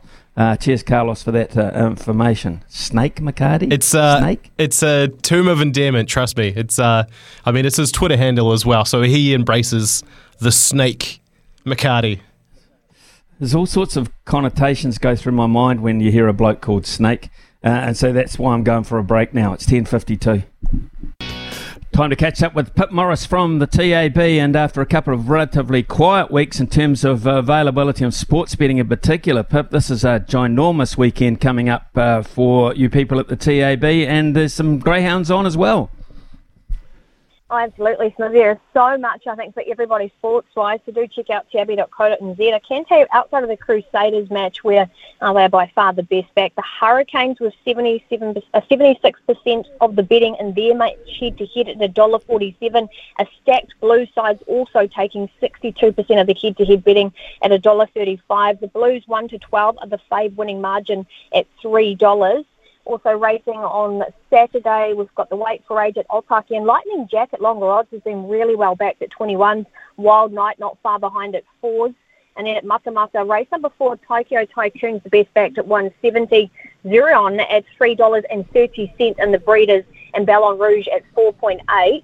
For the greyhounds today, Smithy, I really like the Hummer Mama in race number 2 into Jerome Vale, and race number 3 into a Pawalinda. They're all short. But I think they'll be winning. And then in the last, Gold Star Nolan too looks a really nice top 2 quote. So plenty of things to get involved with over the weekend, and I'm really looking forward to it. Congratulations too on getting your multi up yesterday, Pip. And anyone that follows Pip Morris and her tips on the greyhounds, I think will be doing very, very nicely indeed. Pip, thanks so much for your input. As always, have a great weekend. You too, Smithy. Cheers, Pip Morris there. And look, I can give you an update on the golf. Just we head into 11 o'clock. It's the Honda Classic, first round of the Honda Classic. Joe Bramlett and Billy Horshaw in the clubhouse at 5 under. Pearson Coody at 4 under. And a whole host of other players there. 2 Coody twin brothers playing in this. Pearson and Parker. They are the grandsons of the great Charles Coody. It is 10:59, coming up 11 o'clock. After the break, it's basketball. Logan Swinkles, one-on-one with Ruben Tarangi.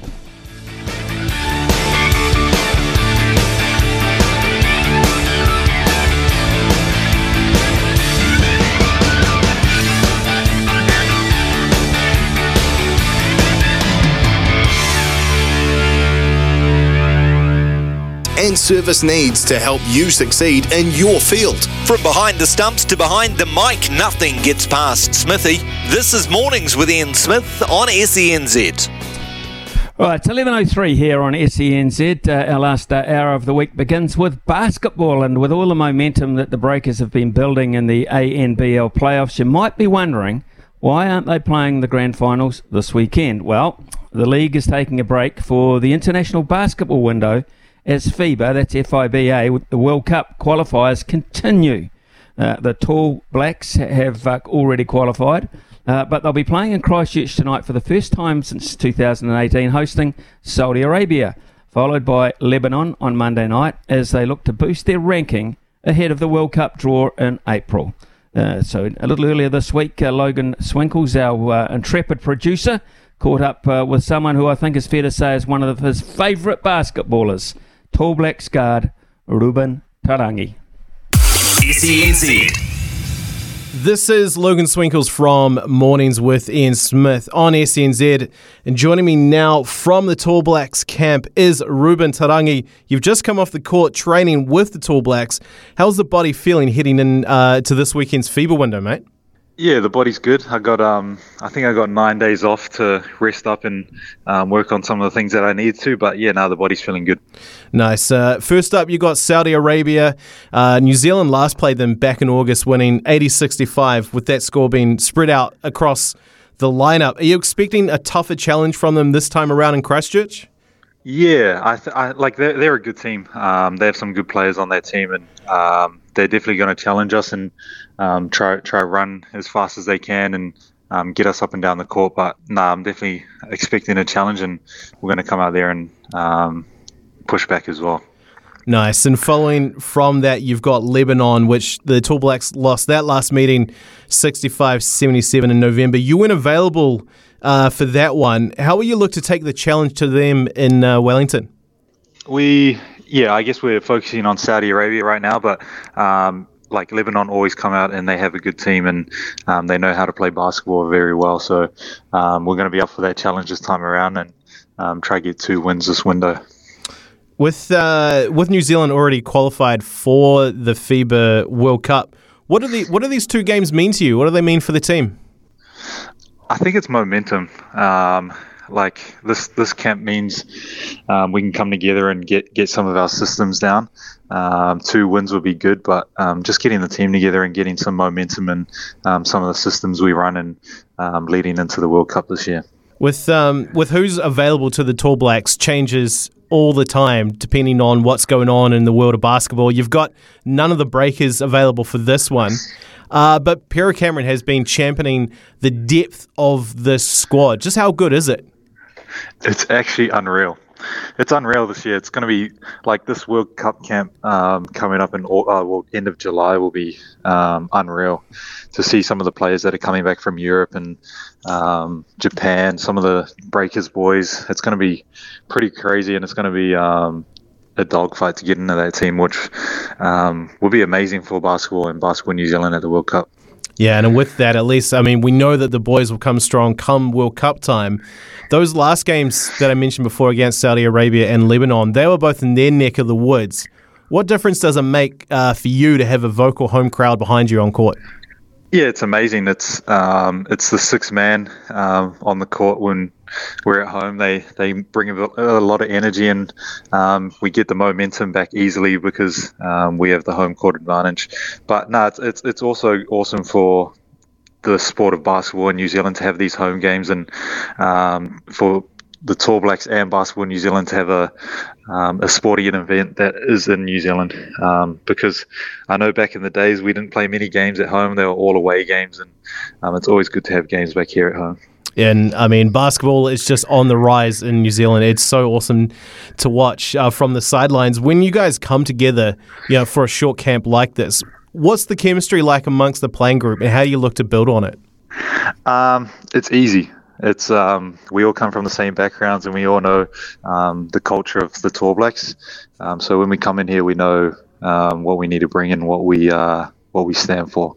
With Pero Cameron being such an icon of New Zealand basketball, you yourself, you've given a lot of game time as a player. But what's it like having Pero as your coach?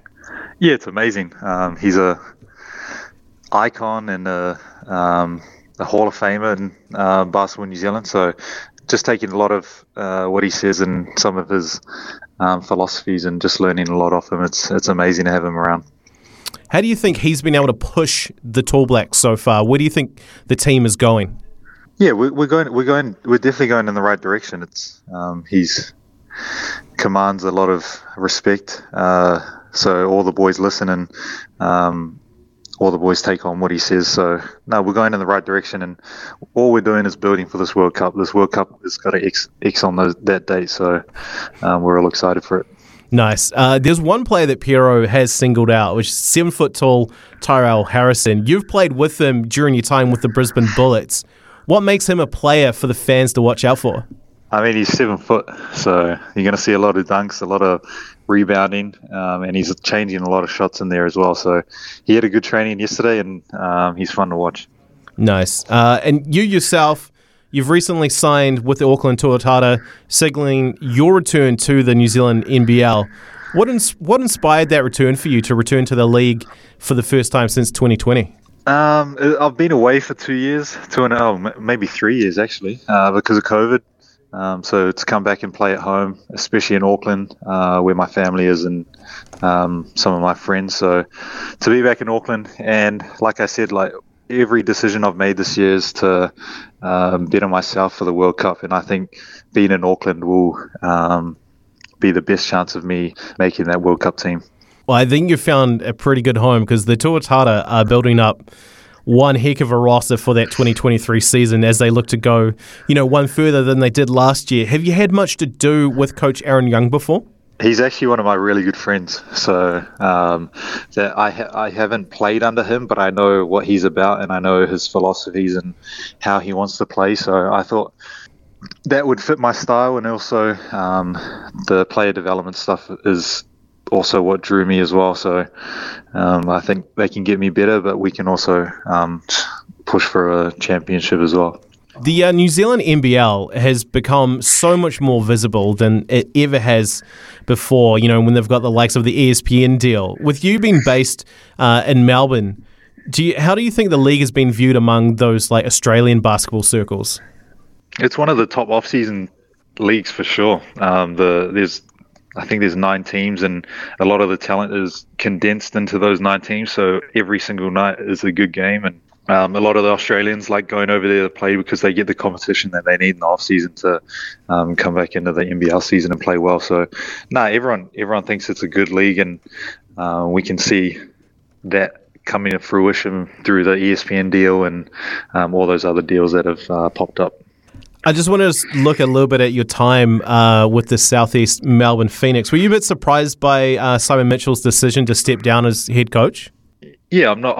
I haven't actually talked to him personally about his decision, but it's been awesome playing under him for the last 3 years, and how he works and the things I've learned off him this last 3 years, which is amazing. And I just wish him all the best and what's next to come.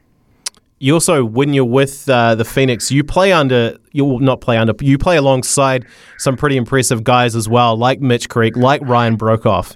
What has that done for your career and your development as a player? Like you talk about, putting the X on the calendar with the World Cup. How does the Phoenix help you there as well? It's amazing playing under people that have played in the NBA and played in some good leagues. It's just learning every single day what I can do better in my game, what I can take from their game, and just seeing them train and how they get better. And yeah, I think for me, I'm always a student of the game, and I think every player is. So just being able to take little bits of their games and putting it into mine and seeing how I can be better in my work ethic and whatnot. And we're also seeing a lot of success in the ANBL with their expansion. We've seen how well Tasmania have done in the last couple of years. Southeast Melbourne have done well as well since coming in since 2020. For you, you look at the league, do you see a third Melbourne team working? Yeah, I'm not sure. You're asking the wrong guy. I haven't been in Melbourne too long, but the NBL have been taking amazing steps to growing our league, and I think they'll make the right decision in where they're going to put their team. They don't want to take fans from anyone else, but they want to expand this game to a good level, which I think they'll do a good job of. I guess on the other side of that, you sort of talk about not wanting to take fans away from other teams, but could you see a second New Zealand team in the mix, or do you just think we're all in on the Breakers now and that's the one club? Yeah, I'm actually not too sure. Maybe a North Island, South Island team would be pretty cool, but because I'm pretty sure these South Island people will get behind that. It would be interesting. It would be pretty cool though. And a lot of exposure to some of these South Island people, and maybe the lower side of the North Island would be cool as well. Because it is hard to get all the way up to Auckland to watch some games, but yeah, I'm not sure. Yeah, and I guess, when you look at the New Zealand NBL, the Nelson Giants, the Canterbury Rams, the Otago Nuggets, they all attract great crowds. So, I can imagine a South Island team doing pretty well. Yeah, that would actually be really cool. North Island, South Island team. That would be a good game to go to as well. That would be sick. I imagine that rivalry. That would be awesome. It would be cool, yeah. For you yourself, you started your ANBL career with the Breakers as a development player. You've been there for 2 successful championship runs. Looking from the outside in now, with the way that club has turned things around, how do you like their chances against the Sydney Kings? I think if anyone in the ANBL were to do it against the Sydney Kings, I think they have the team. You can tell by the buy-in they have from players that they're a good team, and the buy-in they've had from players to coaches, they have a really good shot of beating the Sydney Kings for sure. And last one from me, Ruben. You've been in the ANBL now for a decade. You've notched up over 300 games.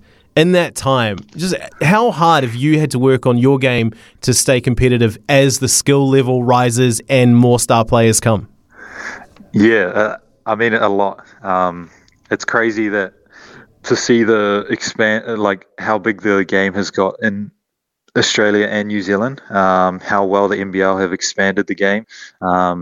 The talent it's attracted, but also when that talent comes over, I get to learn off that talent as well. So just staying on top of my game and working as hard as I can, I think I'll have 300 more to go. Oh, man, love to see it. Thanks so much for your time today, Ruben Tarangi. All the best for the Tall Blacks games this weekend. Can't wait to watch. Thanks, bro. Appreciate it. Okay, well, that was obviously Logan Swinkles questioning Ruben Tarangi a little earlier in the week about what's coming up this week, about his career as well. Why is he one of your favourite players, just by the by? Because, Smithy, he is a player that I was very sad to see leave the New Zealand Breakers after the 2015-2016 season. He was a great part of that team. I love the way he plays the game there as a shooting guard. And then after that, he went on to Brisbane. Now he's gone on to Southeast Melbourne Phoenix. He seems quite happy in Australia. But the fact that he is returning back to the Sal's NBL for the first time in 2020, I know it does have a lot of people in those circles very excited. Justin Nelson, I actually saw him just the other night at the Warriors season launch. He is very excited about that when I told him I was going to chat with Ruben. He brings a lot. He brings a lot to the Tall Blacks as well, a lot of experience. So just the fact that he may not wear... Well, it's pink now. He might not wear Breakers colours anymore, but at least he still loves to rep New Zealand in the black.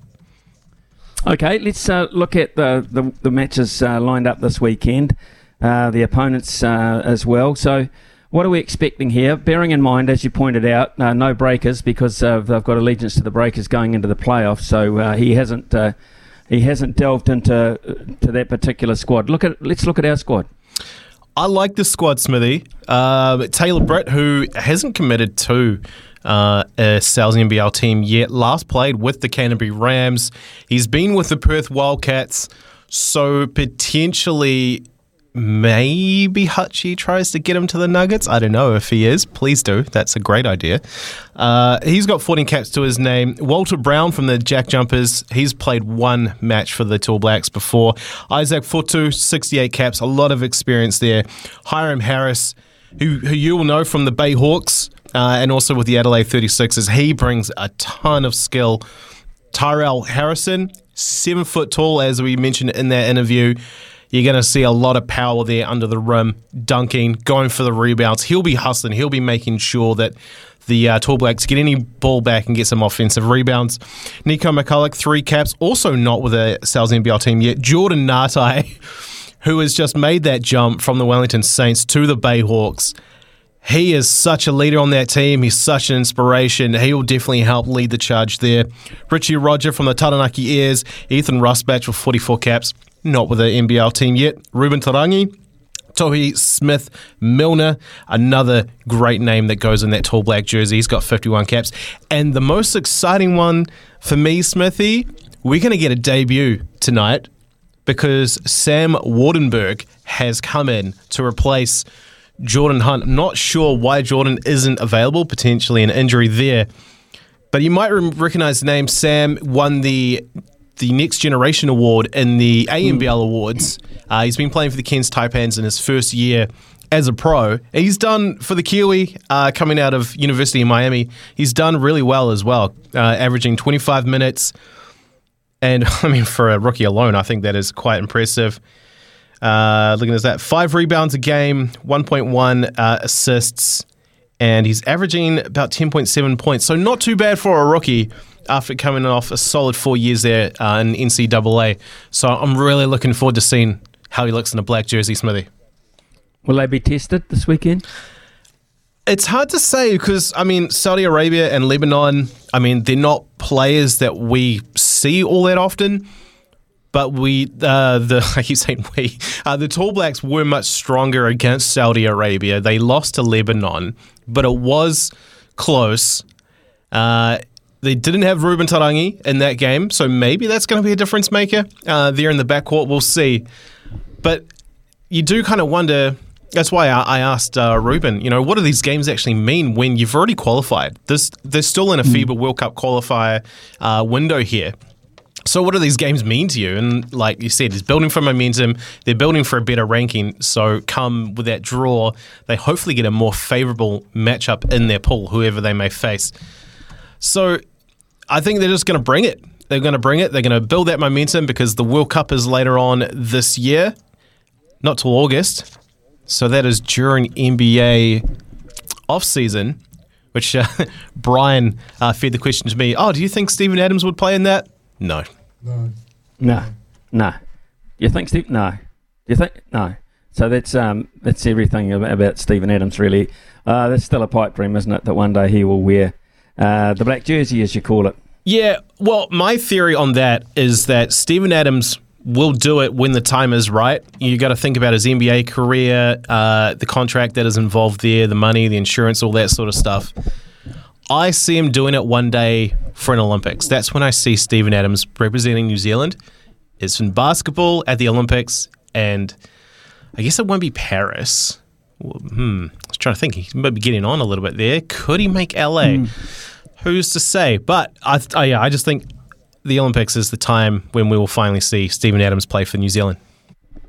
Okay, basketball covered there by Logan Swinkles with his interview with Ruben Tarangi. 2 bits of success for New Zealand this morning. They won the toss. Tim Southee won the toss, and they have got their first wicket too. They've got Zach Crawley out, caught by Tom Blundell. Bowled Matt Henry back into the side. Just the 3 specialist seamers. The 3 specialist seamers in the side today, so they've got to make it work with the new ball, and they have thus far. 9 for 1 England going into the 5th over. So Duckett at the crease, and Ollie Pope there as well has joined him. 11:21. When we come back, we're going to pay a little bit of a tribute to what I believe to be one of the great broadcasters. Are experts in agriculture, covering your equipment, parts and service needs to help you succeed in your field. Summer or winter, he's the voice of sport in Aotearoa. This is Mornings with Ian Smith on SENZ. Turn up the volume. We're crossing live to the sports desk. What's fresh? What's making waves? Let's find out. Well, it is 11:27. We're heading across to the sports desk, where, of course, Logan Swinkles is also sitting. And tribute time, I think, for one of the great football broadcasting voices, John Motson. Terrific period of time where he was calling a lot of British football, English games, of course, a voice so recognisable and no longer with us. So, John Motson, sadly missed, he'll be. Yeah, passed away in his sleep, covered 10 World Cups, 10 European Championships, and 29 FA Cup finals for the BBC Sport before he retired back in 2018. Just one of the absolute voices of football, Smithy. So I've been busy this morning trying to find a few clips. I'll save the best for last, but this was Motson commentating Brighton's very first goal in the English Premier League. Solly March's cross. Gross is there. Can he do it? It's in! Brighton and Hove Albion have scored in the Premier League for the very first time. What an historic moment at the Amex. Brighton and Hove Albion 1, West Bromwich Albion 0.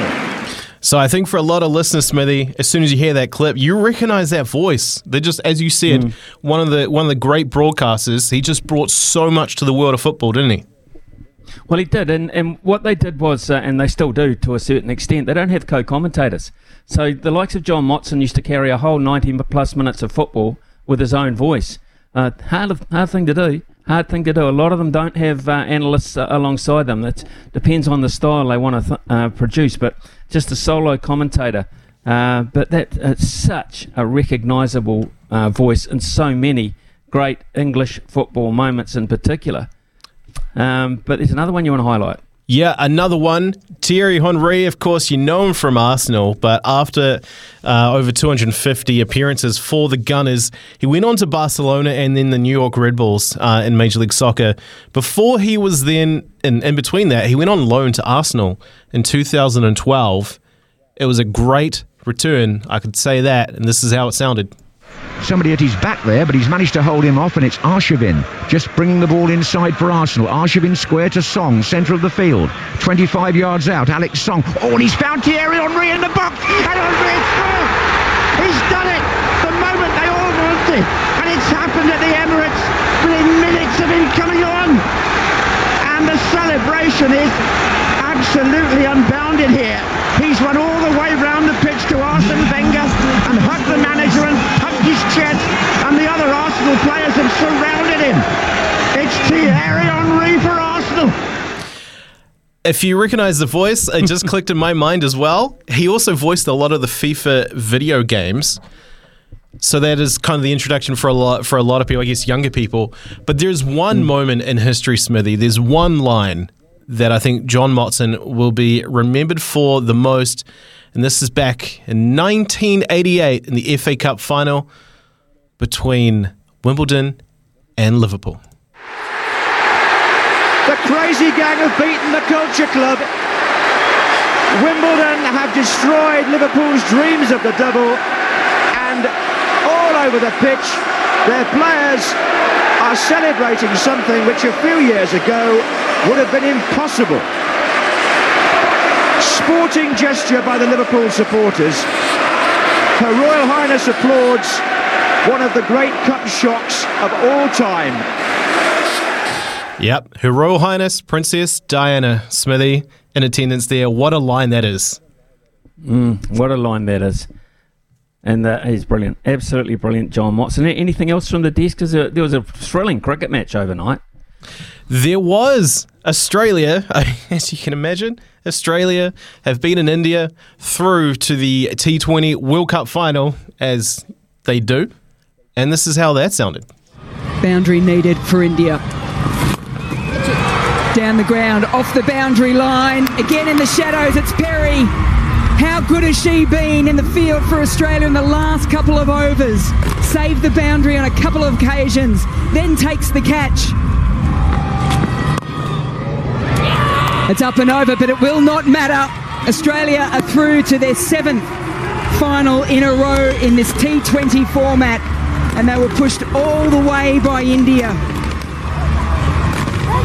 This team that are looking for a hat-trick of titles have once again shown the world why they are one of the very best going around. Oh, it is really hard to go up against that team, Smithy. They won by 5 runs, so it was close. We'll give India that, but now they'll either face England or host South Africa in the final. That final coincidentally happens at 2 a.m. our time Monday morning. Interesting, very interesting. Thanks for that coming in from the sports desk. A couple of updates to give you, in particular the cricket. 21-2 now, England, 21-2, so they're going for it, but is this the day when it all turns to custard? Tim Southey winning the toss, and Matt Henry has got both wickets, 2 for 17 off 3 overs, and just Neil Wagner as well to support that bowling group. So the three of them, the 3 experienced bowlers, have an opportunity.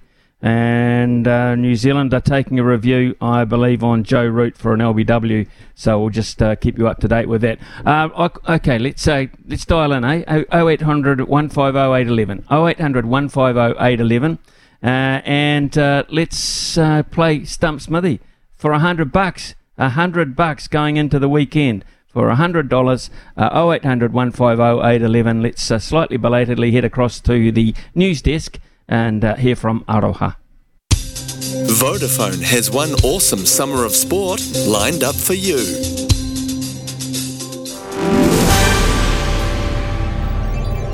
Making SENZ news this hour, Hawke's Bay Emergency Management's planning for precautionary evacuations of the Esk Valley today.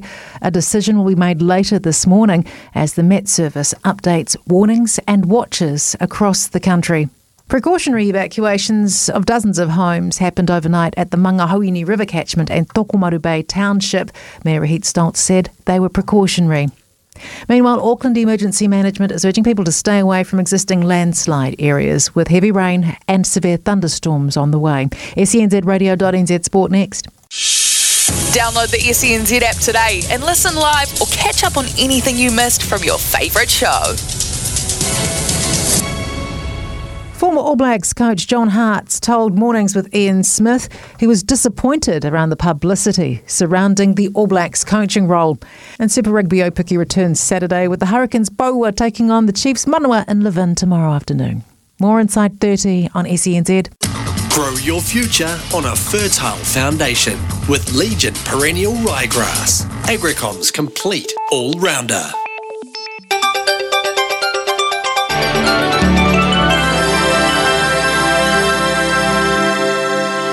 Auckland weather, periods of rain heavy at times with thunderstorms and downpours possible. High 19, low 13. Catch live commentary of the New Zealand Breakers and the Australian National Basketball League finals next month on SENZ or download the SENZ app. Ian Smith's had a good match here. Stumped by Smithy. Ian Smith really is top class at his job. Oh, it's Friday and it means we're up for a $100 TAB bonus bet here on SNZ Mornings with Ian Smith. Why? Because Smithy got a last ball stumping yesterday. And you are just starting to make that more and more regular, Smithy. Your form this season, the 2023 season, has been pretty good so far, I would say. Yeah, a bit more focused this year, I think it's fair to say. I've had to spend a bit of time in Australia and took a bit of time out and thought to myself, how can I improve my game? And that I think is the answer to that is take more notice of what's going on. That might help. So that's what I've tried to do. So I'm going to be a bit tougher this year, and I really don't fear anybody. I'm playing with Baz's English attitude here. I don't fear anybody. Come at me with your best new ball attack, and I'll have you. And so who we got today? After all that waffle, who we got? Oh, I like this. You went to the brain gym and now you're ready to go. Well, before we get into our first contestant and the topics, for those listening at home, this is how the game works. We have 3 categories to choose from today. If the contestant gets a question wrong, then it's over to Smithy for a chance to knock their bails off, get out within the first 2 questions, and it's on to the next caller in line. Get dismissed on the final question, and we jackpot on Monday for $150. So with that out of the way, we introduce David from Wellington to the crease. Come in, mate. Oh, good morning, gentlemen. How are you? Yeah, good, David. Nice to hear from you. So you didn't get a ticket for the cricket? No, so I've got to work, sadly. Adelaide, boss didn't like the idea of cricket, so there you go. Well, they've had an interesting first 35 minutes because England are now 21 for 3. 21 for 3 after just 6.4 overs. So there you go. Tim Southey has pulled the right reins this morning. He's got his first wicket himself. Rightio, David, let's inform you of your categories this morning, Logan. They are rugby, basketball, and golf. Take a pick, David. Couldn't you say cricket? Okay, in that case, we'll go with rugby. All right, good luck. To be fair, probably 4 out of the 5 days a week cricket is on there. First question for you, David. I love how Brian structures some of these questions. Maria Folau's husband is Super Rugby's all-time top try scorer with 60 meat pies. The top 10 includes 8 retirees and 2 currently active players, both of whom have a shot at breaking that record this weekend. Can you name either of those players? No. I'm sorry. I can't. Oh, you know what? Smithy, I've been kind of trying to toy with this idea. They do it with Quizzy Dag of a hint. I'm going to try it here, just for David. I'm going to say Wellington. Oh, I'm sorry. You're going to have to take one of the 2 goals out of me so far. One of the worst things I have ever seen done on a cricket field. Smithy? Got to have longevity here, don't you? You've got to have longevity. Got to be around a long time. I'm going to go Julian Savia. Just a couple of chips down the wicket. Right in the slot, and away it goes. Yep, Julian Savia has 57. TJ Perenara was the other name, 58. Okay. The Wellington clue was a big one. David, have a terrific week. Have a terrific weekend, mate. Thanks very much for your time this morning. Who's next on the list? Oh, he's feeling it. He's feeling it. Jared from Christchurch, are you feeling it? Are you ready to go? Oh, I don't know. I think I'm under the pump, and lucky enough, 2 days in a row. Oh, that's right. Okay. All right, we'll see how you go with your rugby, mate. Second question. Who has the record for most tries in a single match in Super Rugby history? Ooh. Dougie Hallett. One of the worst things I have ever seen done on a cricket field. I swear, with these kind of questions, Dougie Howlett always comes up. I was going to say Doug Howlett. So how far back are we going here? Quite some way. I'm thinking we might go Marika Vunabaka. One of the worst things I have ever seen done on a cricket field. Back in 2021, so not that long ago, 5 tries between the Chiefs and the Waratahs, Sean Wainui. The late Sean Wainui. Okay. Still got that record. Very sad case, that. Okay, Sean Wainui. Neither of us got that. Jared, you've got a chance here for $100, mate. I'm backing you. Thanks, mate. All right, the last question might be a tricky one, but if you've been paying attention, you might know the answer. Which Kiwi Which Kiwi sharpshooter owns the Super Rugby record for most conversions in a match? It had to be Dan Carter, wouldn't it? One of the worst things I have ever seen done on a cricket field. DC10, always a great guess. But unfortunately not. Most conversions in a match? Mm-hmm. Sean Wainui scoring 5 tries, so there's a lot of tries in that game. I'm going to go, this is a bit of a weird one here, but I'm going to go for Damien McKenzie. One of the worst things I have ever seen done on a cricket field. I don't know if he'd be listening to the show because he's now in Paris, but Andrew Murdens was the answer I was looking for. Oh, man. Mets. Good old Mets, all those years back. Fantastic. Being from Christchurch, Jared, you'll be pretty happy with Andrew Mertens kicking those, so you've won $100, mate. Congratulations. Oh, thanks very much. It's a very good day. Hey, I was just wondering if it's possible to donate my $100, or you with your multi-brain, Smithy, put it to a multi and see whether we can donate some money for up in your neck of the woods. How about we go for this one, all right? Because this will net a good reward. This is the one I've recommended today, and Jared, thanks very much for your generosity. But if we're going to have a crack, we might as well make it worthwhile because they need a lot of money. So that's the Crusaders versus the Chiefs tonight. Any forward to score the first try, $2.75. Moana Pacifica to beat the Drua, $2.15. I don't think that's outrageous. And the Mariners and the Phoenix to draw, I think that's going to be very close, that game, at $3.75. So that's $22.17, Jared, $22.17. 100 on that is $2,210. What do you reckon? Now you're talking. Okay, we'll do that. Put that on for us, buddy. We'll sort that out. We will sort that out, Jared. Don't worry about that. Brian's onto that already. I can see him working away. So thank you for your generosity and have a terrific weekend, man. I really appreciate it. Yeah, no worries. You too. Thanks very much, and the privilege to be on the show again. Thanks, guys. Yeah. Cheers, Jared. And a real vested interest we've got in that multi, folks. What a return that would be. It's 11:43. Speaking of returns, Michael Guerin returns to the show very shortly. Service needs to help you succeed in your field. Summer or winter, he's the voice of sport in Aotearoa. This is Mornings with Ian Smith on SENZ. It is 11:48 here on SENZ. Time to catch up with Mick Guerin. Of course, a busy weekend across the carnival, across the weekend in terms of harness racing, in terms of thoroughbred racing as well. But Mick, harness-wise, Cambridge and Cromwell grass today, Ashburton tomorrow, and Cambridge again on Sunday. Yeah, morning, Smithy. Big hi to all your listeners around the country. I hope people are, as best they can, staying dry and staying safe. It's a busy time, and we don't only have those ones with, as you mentioned, Cromwell having a 2-day grass meeting, so really important the rain doesn't head down there. Cambridge tonight's a really good meeting. Ashburton Cup Day tomorrow. So that's all really good stuff. And then tomorrow night at Menangle, which is about an hour outside Sydney, there's about 5 or 6 New Zealand horses racing at the highest level against the Aussies.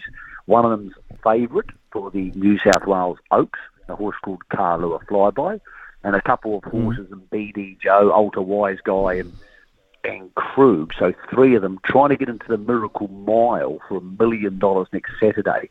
They need to run 1 or 2 in the preludes tomorrow night. So we are very much spreading the harness racing talent net far and wide over all parts of the country and across the Tasman. Right, not only harness, of course, this weekend, but also some terrific galloping meetings as well with Group 1, of course, at Otaki. You'll be looking very closely at these meetings, tomorrow morning? Yeah, tomorrow morning. So we myself and Louis Herman at 8 o'clock on the mail run. Crucial information straight out of the top of the hour, 8:05. What's the track going to be like? As we know, weather is the absolute subject on everybody's lips in New Zealand at the moment. And while it's not as important what happens at the races, if you're going to have a bet, you still need to know how the track's going to be. $300,000 El Cheapo Cards Classic at Otaki tomorrow. None of the big players, Smithy, want it heavy. Now, at the moment, the tracks are 5, and it's fine. But we know that the way things are going at the moment, the weather can change really quickly. So tomorrow morning, not only are we going to talk to people with horses at Matamata, at Otaki, and some of the horses across the Tasman, but we'll get those track conditions for you and see how they affect the markets and try and make sense of it all. Then with the harness racing front, as mentioned, most people aren't going to stay up till midnight on Saturday night listening to the New Zealand horses in Sydney. Greg O'Connor and I are on Trots Talk at 11 o'clock on Sunday morning. We'll get those replays, talk about those horses, talk about who's in the Miracle Mile, and try and find you some winners for excuse me, Cambridge and Cromwell on the second day. So really busy, active and quite fluid situation with what's going on in New Zealand racing and a lot of information. So we'll try and get rid of some of the less important stuff and try and really, really hone in on finding people some winners, but also giving them that information because, Smithy, unlike footy season where there's one game at a time, there's so much racing on at the moment, and it's all on at the same time. For example, 3 domestic meetings tomorrow. People miss a lot of stuff. So what we're going to try and do is tell you what happened and tell you what we think is going to happen. Look forward to Mick. And have you got one for us? Have you got a sneaky for us tonight? Look, I like one tonight, and it's a good background story. I'll make it nice and quick. Race 7 at Cambridge tonight. Number 2 is a horse called Jolimont. Now, it's owned by Tommy Heppenstall, who's owned a truckload of good gallopers. He owns Tavistock. He's owned a lot of good gallopers. A couple of years ago, he's coming back through quarantine. Remember that? The quarantine hotels? A long time ago now. He was in quarantine. He's watching the box seat. He's on his iPad board, as you are in quarantine. Here's the people in the box seat praising a young trainer called Anna Donnelly. He's never met her before. He rings her out of the blue. This happens when you're in quarantine. And says, I've got $20,000 for you to go to the sales and buy me a horse. To this day, he's only met her once. Shook her hand once. She went to the sales, bought this horse, Jolimont, for $31,000. You could probably sell it tomorrow for $150,000. So just goes to show you the occasional power of the media and good publicity. As Anna said, best owner I've ever had. He pays his bills on time. I've met the guy once. Mick Guerin, always a pleasure talking to you and hearing your great background stories as well. Hey, have a terrific weekend, Mick, whatever you're doing. You too, brother. Cheers, Mick Guerin there, folks. 11:53, time to catch up with Staffy very shortly.